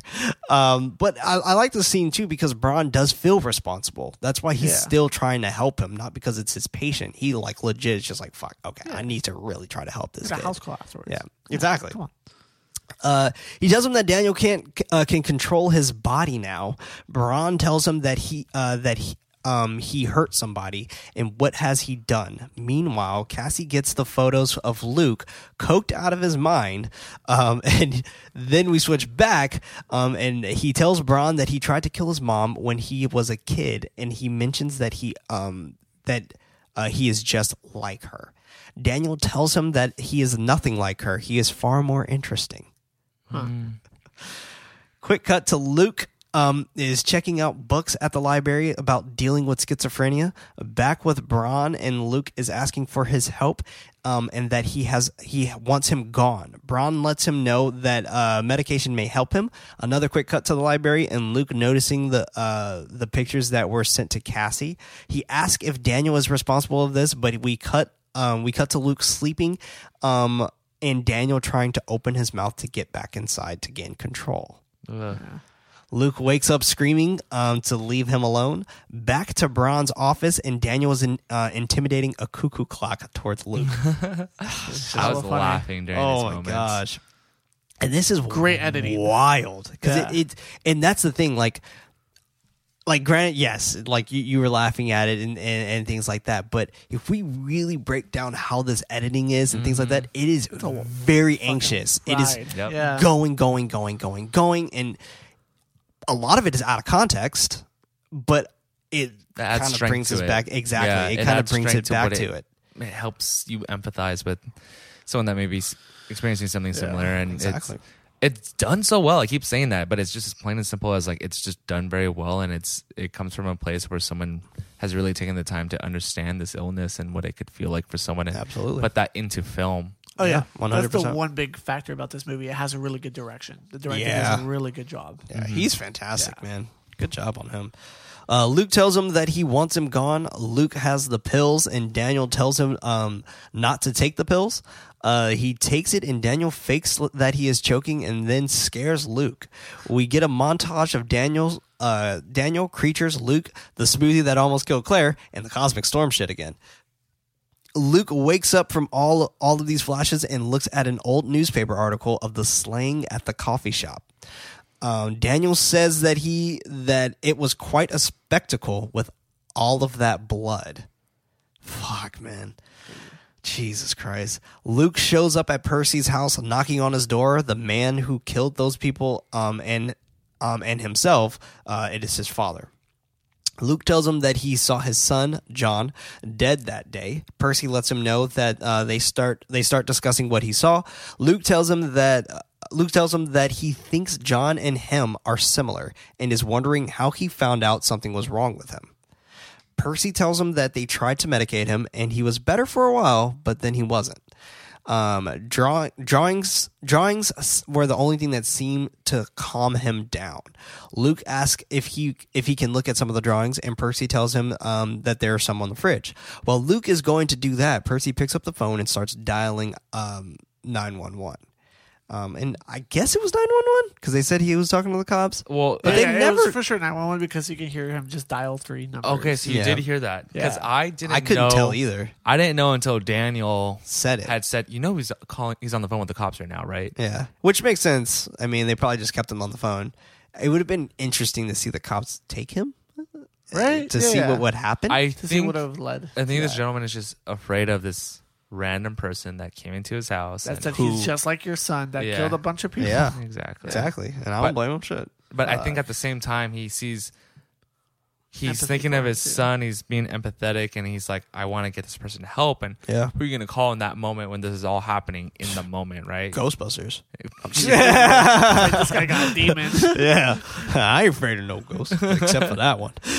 Meanwhile, Luke is looking at the drawing on the fridge. Looks like a blobby castle with a man and spiky hair standing on top of it, and a little kid holding a shovel in front of the blob castle. Luke goes back to ask Percy if John had an imaginary friend, and Percy says when he was a kid, sure. Percy asks for him to sit down, but Luke doesn't want to, but Percy tells him that he will show him more of John's drawings. By this time, Daniel is now present, watching and waiting for Luke, because he wasn't there at first. I mean, well, we couldn't see him at first, right? He shows him some more drawings that get more and more morbid. Luke goes through, and the figure he saw in the flash is wearing the red suit in one of them, a more clear representation of the creature's face, and lastly, a drawing that says both Daniel and John's name. When I saw this, I was like, yo, Daniel is real. Daniel is real. Percy asks him what he thinks he is going to do. Luke ignores him and looks at the last drawing with an intense grip. While looking at the drawing, Daniel tells him that Percy has the cops on the phone. Luke demands to see his phone and starts grabbing the drawings to get the fuck out of there. Percy tries stopping him and is telling him that he can help him try to get help. And Luke is trying to explain the man in the drawings as Daniel. While trying to explain the images to Percy, Daniel is la-la-laing as loud as he can to distract him. Yeah. This scene is really fucking intense. Yeah. This is such an intense scene. I thought something was going to happen to that dude. I did too. So? Yeah. But this scene's also really well acted. Yeah. God damn, like everyone was on, like holding their own. Like I can only imagine how it was shooting this. Jesus. Yeah. I mean, it's such a good touch too with Daniel's lying, because now it's become consistent. It's growing. It's unbearable. And like Freddie said earlier, there's a set direction on where this is going. Yeah. Right. It's swelling up. Yeah. To the point where it's becoming really, really hard for Lucas to manage. But you're right. Yeah. Great acting on all parts. You can tell this old man really feels for Lucas and wants to help so much so that he's pushing Lucas because he's probably so emotional with the thought of his son. Yeah. It's like, no, let me help you. It doesn't have to end the same way it did for my son because of the pain that it revolves around that. Jeez. Especially because I think he said to him, it's like, oh, I think I might be able to do the same thing he did. Right. Yeah. Just like, Those are heavy words, especially super heavy. Especially to him. Try to save you. To say that to all people, like, man. Fuck, man. Luke is on the subway heading back to Cassie's. He knocks and she opens the door telling him that she missed him, and Luke tells her that he has to sit down. Luke shows her the drawing of Daniel and asks her if that is what she saw behind him when she was painting him. She is not understanding what he is saying and just saying, this is just a drawing. What are you talking about? Luke starts to explain about the time he stumbled upon the massacre caused by John and his dead body. While trying to explain this, while I was trying to explain this to Cassie, Daniel is in the background making gun noises while pointing his fingers at both Cassie and Luke. I know it's not supposed to be funny, but I just find it so No, it was pretty funny. Yeah. I thought it was funny too. I got a nice little chuckle like, yeah. Like, this douche. this guy, he don't give a fuck. Luke is trying to tell her that he thinks the same that happened to he thinks the same thing that happened to John is going to happen to him. She is still not understanding and telling him to stop. Daniel comes up behind her and sniffs her hair, looks at Luke, then tells him the things that he is going to do to her when Luke lets go. And he just looks at him and he's like, oh, the things I'm going to do to her when you let go. I think that, like, fuck, dude. That created such good suspense and foreshadowing in the for moment. sure. Because as a viewer, you're just like, fuck. What's the What plan? is he going to do? Luke, frustrated, tells Cassie that she saw Daniel, but she keeps telling him that the shadow is a metaphor. He is yelling at her and telling her that Daniel is right in the room with them, and then tips over her table full of supplies. This is her last straw, and she tells him to get out while grabbing his stuff and pushing him out of her loft. Luke keeps yelling that he is going to fucking kill her, and that's the thing he keeps mentioning. He is going to fucking kill you. He's going to fucking kill you. Daniel is walking closer to the door while waving goodbye at Luke. But I love the editing on this because as soon as she shuts the door, he's right behind him. He's right behind him all over again. It's crazy. And I was like, this is fucking great editing. Yeah. Damn, they thought this movie through. Luke is outside speaking with Dr. Braun about feeling like he is slipping away and needs his help. Braun tells him that he will meet him at his mother's apartment. Daniel is telling him that he is going to regret this. Fade to Braun pulling up at the apartment, and I put here, this is an awesome moment when the doctor arrives to standing in front of the apartment, because this is the exact shot of The Exorcist when Father Marin is standing outside the McNeil's house. Oh, Really? Yeah, like same exact thing. He comes out of a cab leaves, and he's just standing there with his hat looking at the building. Oh my god, why do I not remember this scene in poster. Daniel Isn't Real? Because I remember it in The Exorcist, but I don't remember it. Yeah, he stops before he goes inside. Did I look away for a split second? I don't know, maybe. This? Man, It was really cool. I would have loved that. He heads inside the apartment with Luke. Luke tells him the pills don't work, and Bronn tells him that there are other approaches that he can take. Bronn tells him that he wants to see what Daniel has to say, and that he is going to put them both under a state of hypnosis to speak to Daniel. He explains the process of how it works and asks if Daniel is with them now. Luke tells him that he is always here, and he is telling him to fuck off and some other nasty things towards Bronn. So I found this interesting because in this portion, this is when we actually don't see Daniel and we hear Lucas saying what he's saying. I'm like, is he really saying that? Like, something seemed off. Sure. Yeah. Because he wasn't around. Yeah. Bronn tells him to lie down and close his eyes and focus on the sound of him banging and ringing of this metal bowl. Bronn starts to tell him, quote, "Fear and loneliness are some of the most powerful emotions humans can experience. These feelings can grow inside us until they rule our every thought. The mind will do anything to avoid confronting just how alone it is in the universe," end quote. Luke falls deep, and Bronn asks if Luke can hear him, and he can, but he is in the distance. Then he asks if Daniel can hear him. Then he asks for Daniel to talk to him. Luke opens his eyes and starts twitching erratically. Bronn is still asking for Daniel to talk to him, and he appears right next to him with a high, deep voice and says, "About what?" I loved it. He like comes out of it. So like, fucking whoa. cool, man. I like how his character's design. It's just It's amazing. Yeah. It's so genius. like you want to hate him, but it's like he's very charismatic. Yeah. Oh, for sure. He's super suave. Yeah. He's charming. Yeah. Like, and he's charming for us too. Yeah. It's just like, damn it, But man. it's like it's annoying at the same time. Right. Oh, God, it's Yeah. It's like a car crash you can't look away from. yeah. Oh, Yeah. that's It's a good entertaining, but at the analogy. same time, it's horrifying. It's like, Yeah. 100%. And I guess that's the whole thing with horror too, right? yeah. I love it. Startling Bronn, he gets up out of his seat and goes over the banisters, staring at Daniel while he speaks to Bronn. Daniel tells him that Luke is weak, lonely, and nothing without him. Bronn asks him, what is he? Daniel tells him that he is a traveler searching for a home, and grabs Luke's mouth and tells him that this is going to hurt a lot, and starts ripping his mouth open just so he can get inside. Fuck yeah. So in this moment, like, is the doctor actually seeing this happen? Yes. Yes. Yes. So this is a entity that has revealed itself. I don't think so. Because remember, he said he's putting them both in a state of hypnosis. That's the key. Yes. Jinkies. Yeah. Yes, he's in his mind. Yeah. Yep. I love it. Mm-hmm. It was thought through. Yep. Bronn is freaking the fuck out, and Daniel physically goes inside of Luke. Bronn grabs the dagger, and Luke wakes up smiling. Daniel is now inhabiting Luke's body. He gets up, tells him that he is feeling a lot better now, and takes the dagger and starts stabbing Bronn until he dies. Mm-hmm. Like, repeatedly, and laughing on his body. Yeah. I'm like, God damn, this shit's wild. We wake with Luke on the couch and Bronn's corpse on the ground. Luke's just like, this happened. Yeah. No acknowledgement of Bronn. Nothing. Just walks over him.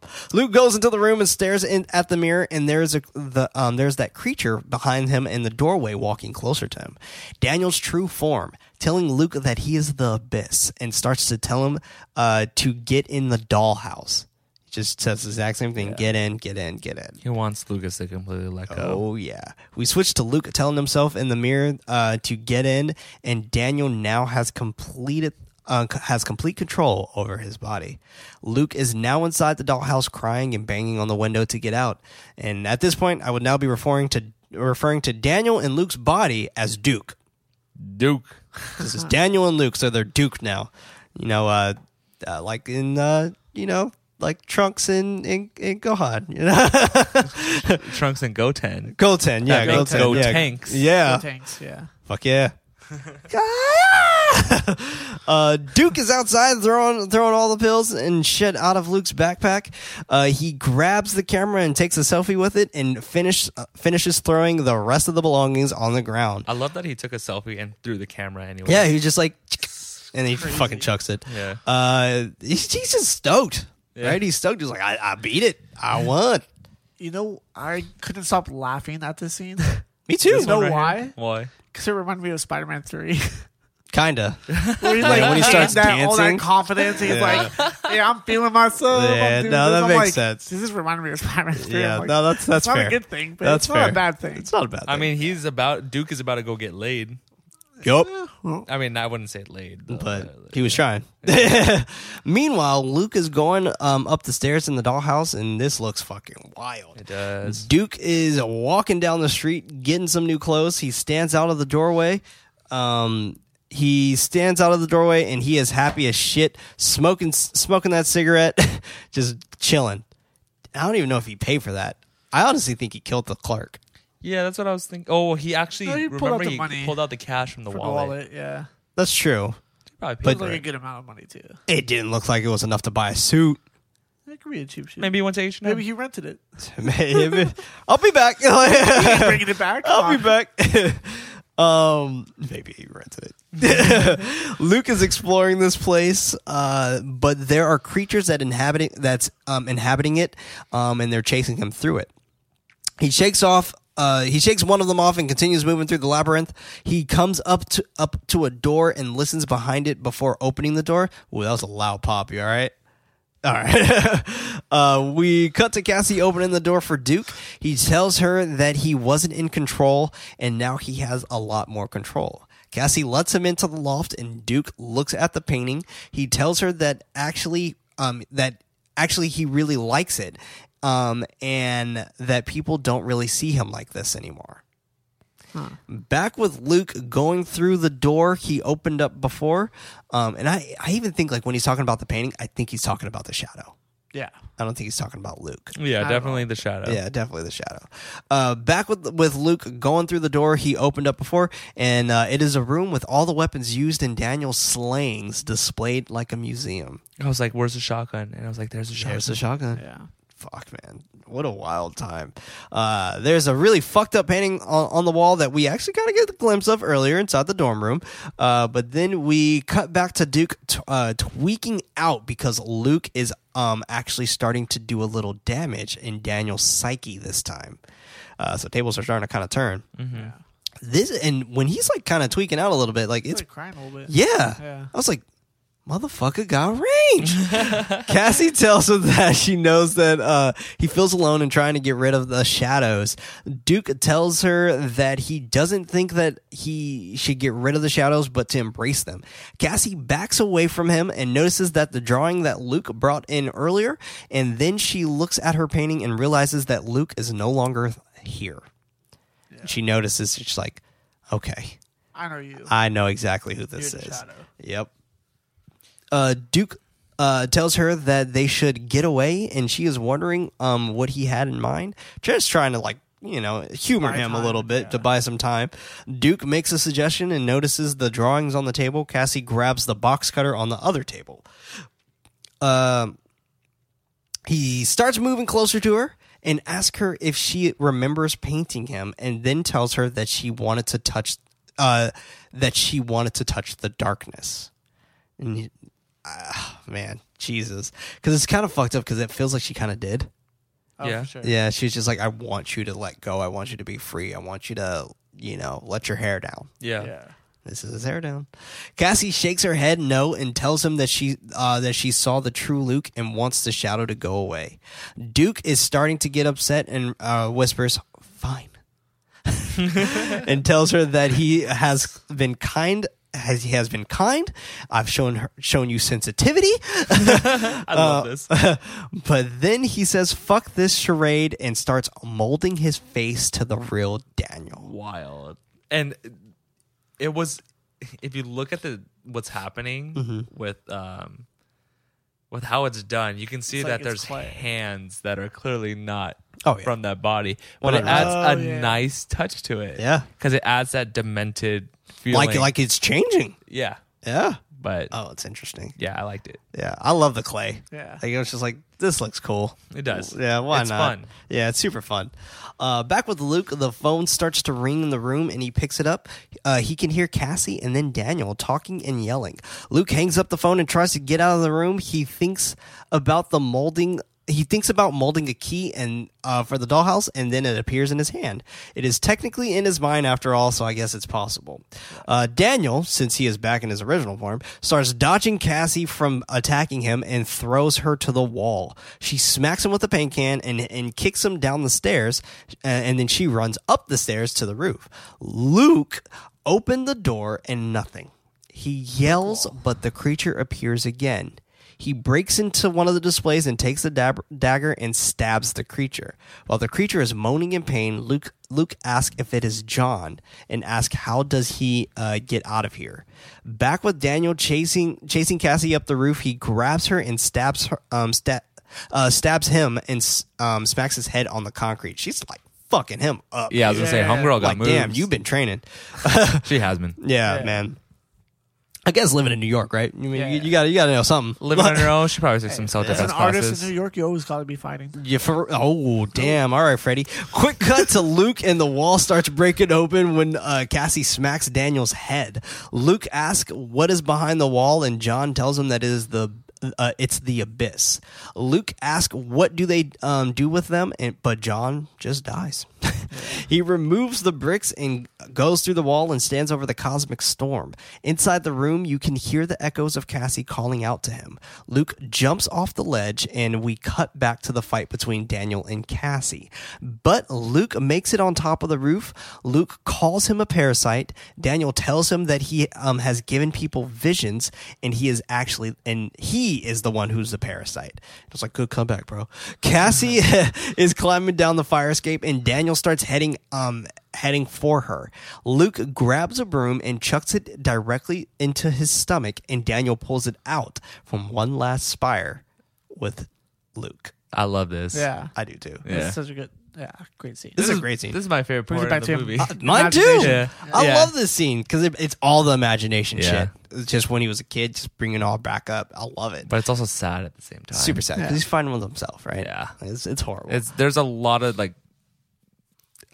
deep meaning in this scene. 100%. Yeah, and it could be interpreted in so many different ways. Yeah, because for sure. We'll get there.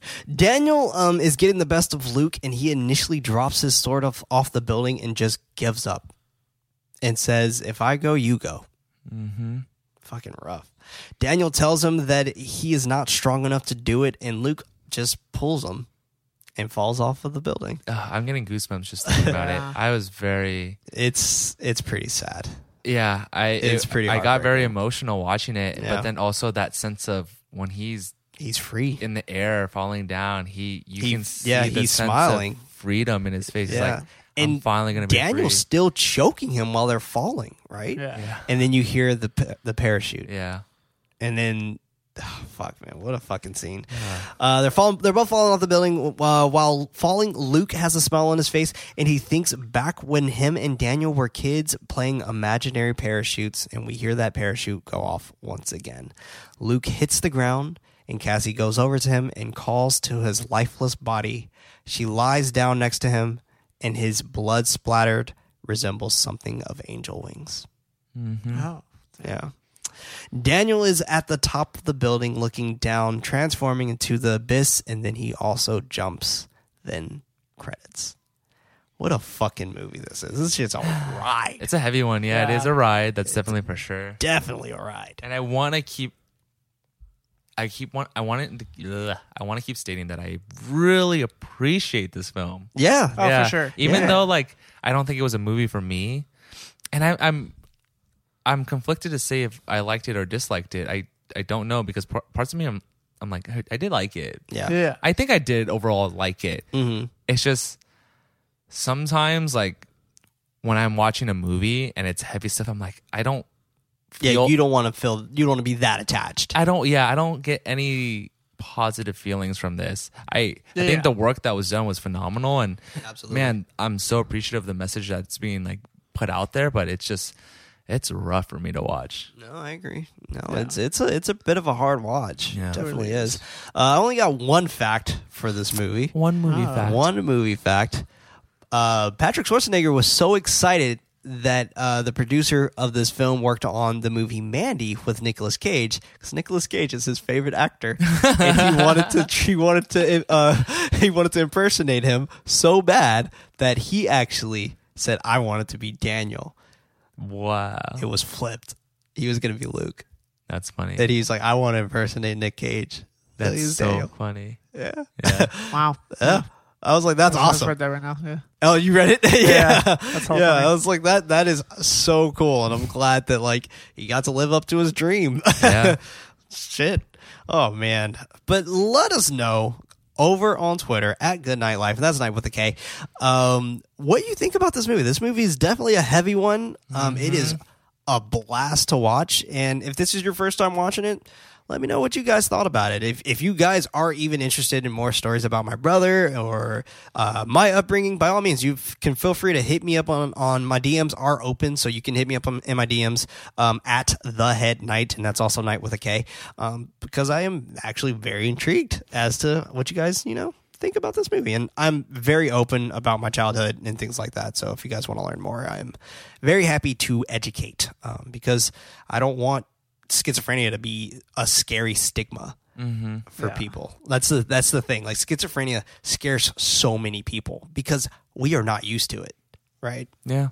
I mean, I'll be honest. I'm a very big advocate for mental health and for sure the progression of that. But even it scares me because it's more so like I feel helpless when it comes to what I should be doing to aid that person with that in whatever way possible. Right. But I would just definitely recommend, like, if anyone really sees the importance of mental health, this movie is definitely worth at least one watch. Absolutely. To really try to find a state of empathy and try to understand from someone with that illness's point of view of what it could feel like. Yeah.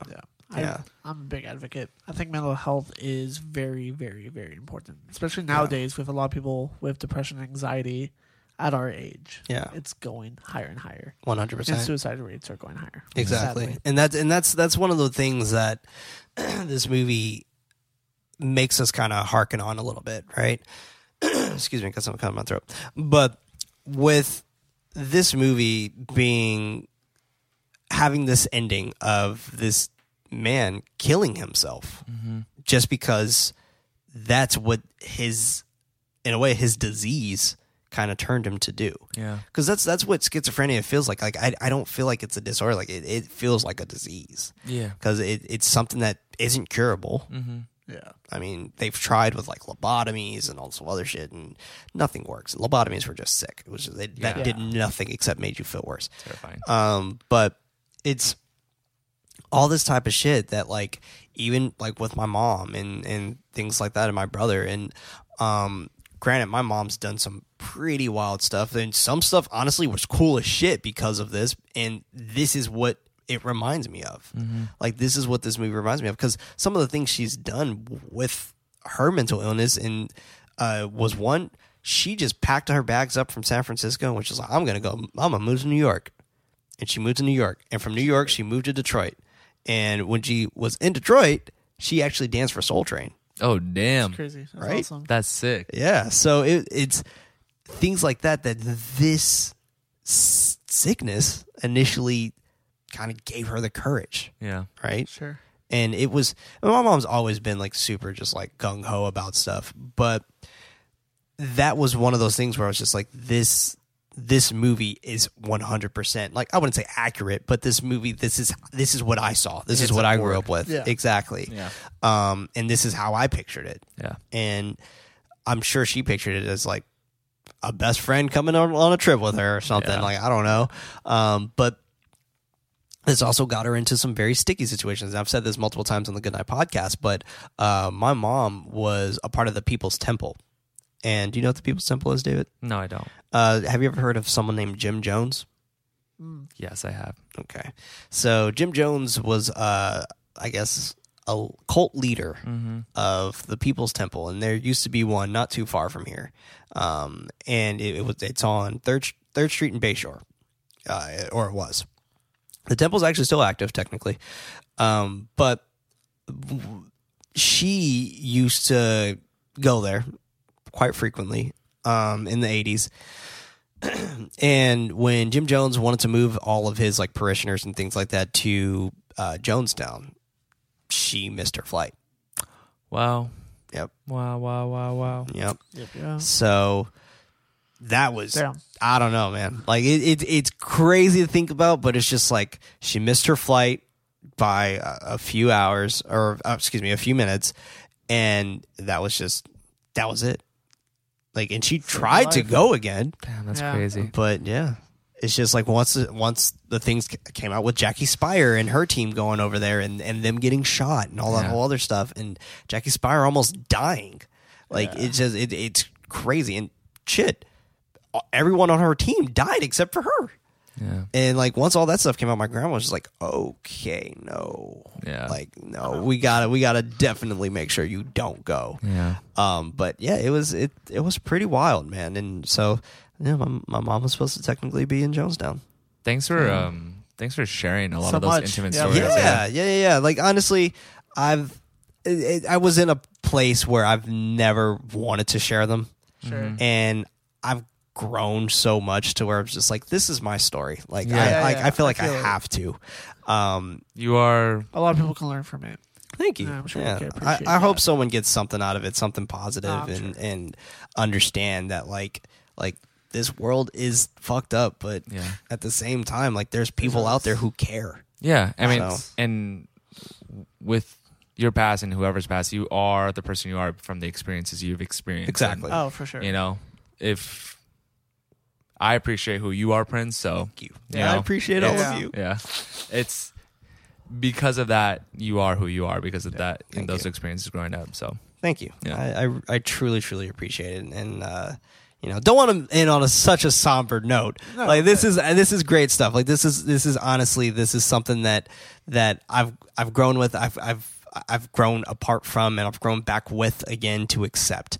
So none of this is sad by any of the means or any of the stretch of the imagination. I feel this like having that open discussion, being able to talk about it, makes you a very strong person. Thank you. So thank you. And I appreciate it. me. And for me, I want Yeah. the world to be pushed towards a platform where mental health can be spoken about openly, Oh, because for that's the sure. only way that, as a race, that we'll get better about it. Absolutely. To understanding it and to help people cope or find solutions. Yeah. So And it's we good to could talk always about. go back to like the last movie we saw, The Babadook. It's like the more you suppress something, the worse it gets. So Absolutely. having that open dialogue with your loved ones or whoever you feel comfortable with, go for it. Do Exactly. it. It's Yes. important. By all means, like speak to someone close to you. And if you don't want someone initially giving you, I don't know, some type of guidance or whatever, speak to a stranger.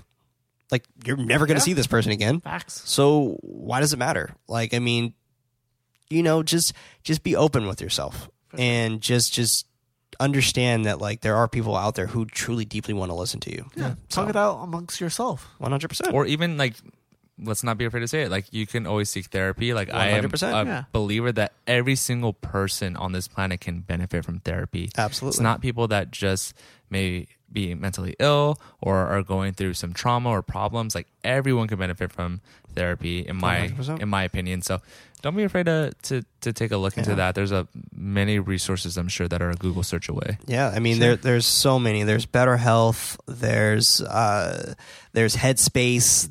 These are just apps that initially attach you to a psychologist immediately. So if you do need help, or if you feel like you just want someone to talk to and you want to talk to a paid professional, like by all means, like BetterHealth can seem steep and so does Headspace can also seem pretty steep, but at the same time, your mental health is worth it. It's absolutely priceless to have mental health and to be in a good headspace.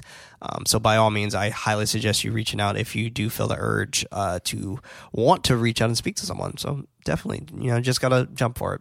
But this was Nightlight, a horror movie podcast. I was one of your hosts, Prince, also known as Head Knight. On my left-hand side here, we had David. Be good to each other. Be good. Stay spoopy. Sorry. Spoopy boys. Spoopy boys. Also known as Nightly. Across from us, we have Freddy. Stay spoopy. It's okay, Freddy. I don't mean to steal your thunder. Also known as Nighty Night.